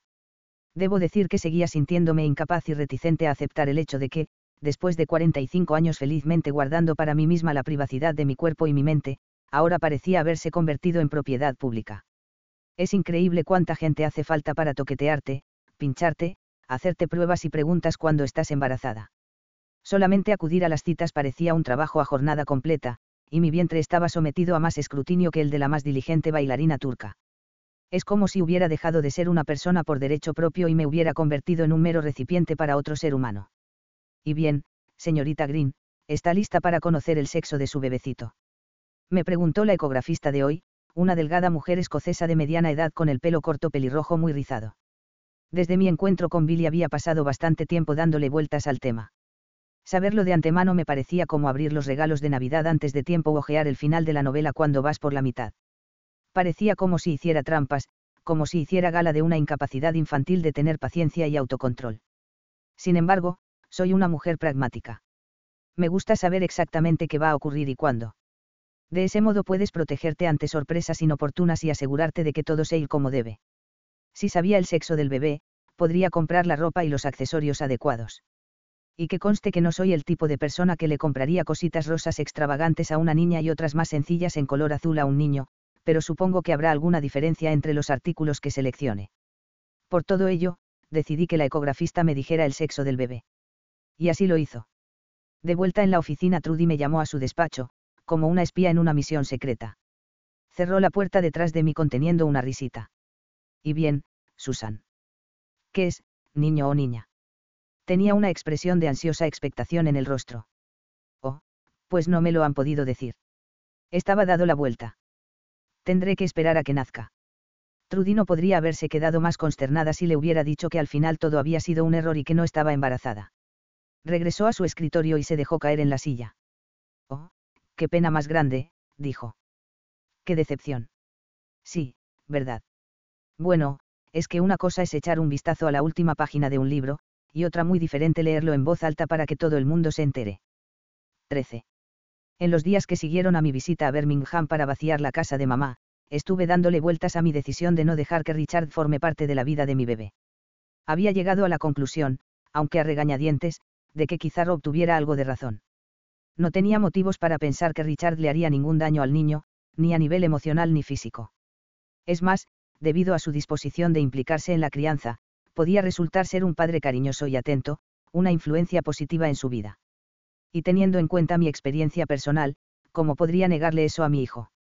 Si decidía negárselo, era posible que cuando el niño creciera, se sintiera resentido por haberlo hecho, incluso a pesar de explicarle que lo único que deseaba era preservar mi independencia. Es más, era correcto ignorar el efecto que mi rechazo de contacto podría tener en Richard. A juzgar por los años de arrepentimiento que Rob, verdaderos o no, dijo haber padecido por haberse distanciado de su hijo, pensé que hacerle lo mismo a Richard podría ensombrecer su vida. No suelo retractarme cuando ya he tomado una decisión, pero hace falta ser una persona fuerte y segura de sí misma para aceptar que te has pasado un poco. St. James Park estaba en su apogeo otoñal, los árboles conservaban sus hojas, pero el follaje se había vuelto de color cobrizo, bermejo y ocre. El sol de mediados de noviembre resplandecía y no había ni rastro de la espesa neblina de la mañana. No era un parque al que solía venir, lo había sugerido Richard, como opción tranquila y agradable para quedar a almorzar sin interrupciones. Mientras caminaba fatigosamente por el camino desde The Mall, le vi sentado en un banco junto al lago, donde me dijo que lo encontraría. Iba impoluto, como siempre, como si se hubiera detenido un momento a reflexionar antes de reunirse con la reina. Sin embargo, su atuendo no fue lo primero que advertí. Mi atención se centró irremediablemente en que de pie junto a él en el banco de madera, y con la cabeza en un ángulo que denotaba una arrogante prepotencia, había un pelícano enorme blanco como la nieve. Ni el hombre ni el pájaro se hacían el menor caso el uno al otro. El propio Richard estaba absorto en la lectura de un libro de bolsillo, que, en cuanto me acerqué un poco, acerté a adivinar que se trataba de Madame Bovary. Contrariamente a lo que podría esperarse de un hombre tan reservado, siempre le habían atraído las heroínas trágicas cuyas pasiones conquistan sus razonamientos. Supongo que yo fui toda una sorpresa para él. Ya casi había llegado a su altura cuando levantó la vista del libro y me dedicó una de sus más encantadoras y frescas sonrisas. Me pareció que todavía albergaba esperanzas de recuperarme. La encantadora Susan, dijo doblando con cuidado la esquina de una página, algo muy poco propio de él, y me dio pena por la pobre hoja. Después de guardar el libro en uno de los bolsillos del abrigo, se puso en pie. Dejé que me diera un beso en cada mejilla. Estás espectacular. Ya estaba un poco harta de tales calificativos. ¿Por qué hay un pelícano a tu lado en el banco? Pregunté. Oh, es muy amistoso. Suelo venir huyendo del bullicio, y a menudo me lo encuentro a mi lado cuando levanto la vista del libro. Creo que lo tengo impresionado. ¿Pero qué hace un pelícano en un parque del centro de Londres? No lo sabes. Hay todo un grupo. ¿O es manada? No, creo que en realidad se dice bandada. Llevan aquí unos 400 años, originariamente fueron un regalo del embajador ruso. Unas criaturas peculiares. Siento una extraña afinidad con ellos. El pelícano me miró con desdén, luego abrió las alas, saltó del banco y se encaminó hacia el lago. Era increíble que algo pudiera al mismo tiempo parecer tan arrogante y absurdo. ¿Nos sentamos?, preguntó Richard. Sacó un pañuelo cuidadosamente planchado del bolsillo interior del abrigo, lo desdobló y lo pasó con movimientos delicados por el asiento. Luego lo colocó junto a él en el banco y le dio unas palmaditas. Nos quedamos en silencio unos segundos observando al pelícano utilizar su poco práctico y alargado pico naranja para rascarse el pecho hinchado. Richard tosió. Permíteme que me disculpe por mi deplorable comportamiento la última vez que nos vimos. No había dormido bien, y la situación relacionada con el niño había hecho mella en mí. No debí haberte acosado a la salida de la oficina, y desde luego tampoco debí amenazarte de esa manera. Me gustaría que olvidáramos lo ocurrido entre nosotros en las últimas semanas para poder empezar de nuevo partiendo de una base de armonía y respeto mutuo. Un grupito de chicas, que parecían estudiantes japonesas, calcetines por encima de la rodilla, ropa estrafalaria y bolsos de dibujitos, se había detenido frente a nuestro banco para admirar al pelícano, que ahora agitaba sus alas. Una de ellas empezó a sacar fotos de las otras, que estaban haciendo el signo de la victoria detrás de la cabeza del pájaro. No tengo nada que objetar al respecto, le dije a Richard. Como te comenté cuando te llamé, he estado pensando en tu posible implicación en la vida del niño. Quizá me precipité al rechazar tan tajantemente tu oferta antes de analizar detenidamente el tema. No obstante, era fundamental que quedara claro desde el principio que no tengo ninguna intención de adoptar el papel de una mujer patética y necesitada. Susan, no creo que nadie pueda jamás describirte como una persona patética y necesitada. Bien. Ahora, lo que quiero decir es que he llegado a la conclusión, después de haber sopesado varias cuestiones, que excluirte por completo de la vida del bebé no sería lo correcto, así que he decidido. Me interrumpió una de las estudiantes japonesas, una chica sonriente con coletas adornadas con cintas, que se acercaba a nuestro banco. Se disculpó por molestarnos y nos pidió si podíamos sacarle una foto a su grupo con el pelícano. Richard aceptó. ¿Qué decías? Decía que he decidido que algo de implicación por tu parte en la vida del bebé no sería del todo inaceptable. Aunque tal intervención deberá estar claramente definida y fijada antes del nacimiento, no veo por qué no pueda concertarse amigablemente. Maravilloso. No sabes qué peso me quitas de encima. Sé que podemos hacer que esto funcione para todos los implicados. Me acercaré a Foiles esta misma tarde y compraré algunos libros sobre paternidad. Eso mismo iba a sugerir a continuación, dije. Lo mejor es documentarse con tiempo. Una familia que había estado charlando animadamente, voces escocesas acerca de la proximidad de una especie rara de Pokémon, se detuvo a observar los hábitos de acicalamiento del pelícano. Mientras la madre impedía que sus dos hijos pequeños tocaran la criatura de carne y hueso, el padre se acercó a Richard y a mí para pedirnos, otra vez, que le sacáramos una foto de grupo. Richard aceptó, esta vez de mala gana. En cuanto regresó al banco, se aclaró la garganta. Así que estamos en vías de llegar a un acuerdo respecto a una cuestión, el alcance de mi implicación postnatal. Hay, por supuesto, otra cuestión pendiente. Hemos dicho cosas en caliente que realmente no decíamos en serio. Los dos necesitábamos algo de tiempo para asimilar el cambio de nuestra situación antes de revisar de nuevo nuestra relación. El hecho de que ahora rememos en la misma dirección en lo que al niño se refiere indica que lo hemos hecho. Sí, supongo. Por supuesto soy consciente de que nunca me ha interesado comprometerme a una relación convencional, pero las circunstancias han cambiado. Richard, no creo que. Déjame terminar, por favor. Otro grupo de turistas, en este caso australianos, observaban al pelícano. Una mujer de mediana edad con el pelo teñido de rubio platino se giró hacia nosotros. Lo siento, señora, nada de fotos, dijo Richard alzando demasiado la voz. El pájaro, acostumbrado exclusivamente a los murmullos de admiración, se sobresaltó con el ruido inesperado y se lanzó al agua. Los australianos se marcharon lanzándonos miradas de resentimiento por encima del hombro. Susan, somos dos personas a las que les gusta que las cosas se hagan a rajatabla. Supongo que lo tradicional sería hincar la rodilla en tierra, pero los pelícanos han hecho de las suyas y tú estás sentada en mi pañuelo. Susan, nuestras noches juntos han significado mucho para mí. Creo que podría ser mi alma gemela, eres como yo en versión femenina. Me harías el honor de convertirte en mi esposa. ¿Tu esposa? Pregunté, sorprendida. ¿Te refieres a casarnos o compartir un hogar? Una cosa suele llevar a la otra. No me gusta que me pillen desprevenida. El único motivo por el que había quedado con Richard era para concederle mi munificencia, para conferirle magnánimamente lo que había decidido que moralmente debía otorgarle. El objetivo no era negociar ningún otro tipo de acuerdo personal. Mi primer impulso fue decirle que lo olvidara. Sin embargo, me contuve y me tomé unos instantes para pensarlo. De verdad estaba tan lejos del reino de las posibilidades. Era indiscutible que los detalles prácticos de cuidar de un bebé serían todavía más sencillos de gestionar si dos adultos convivieran bajo el mismo techo, y no sería incluso mejor para el niño, en términos de seguridad emocional, vivir con sus dos progenitores, siempre y cuando ambos sean capaces de llevarse bien. Hasta hace bien poco, y dados los sucesos recientes, Richard y yo siempre hemos sido del mismo parecer en todo. Tomé nota mentalmente de todos los pros de Richard. Sin duda había sido una excelente compañía en los últimos años, nunca me ha decepcionado, mentido ni hecho daño. Es un hombre inteligente, con unos modales excelentes y bastante atractivo, con buen gusto y unos ingresos estables, y los dos tenemos muchos intereses en común. Siempre nos hemos sentido atraídos el uno por el otro, y nuestros encuentros más íntimos han sido placenteros. Nunca hemos acometido nada, doméstico, juntos, claro, pero nada impide que los buenos ratos que hemos pasado durante nuestro acuerdo perfectamente delimitado no puedan traspasarse a la vida diaria. En casi todos los aspectos era mi compañero ideal.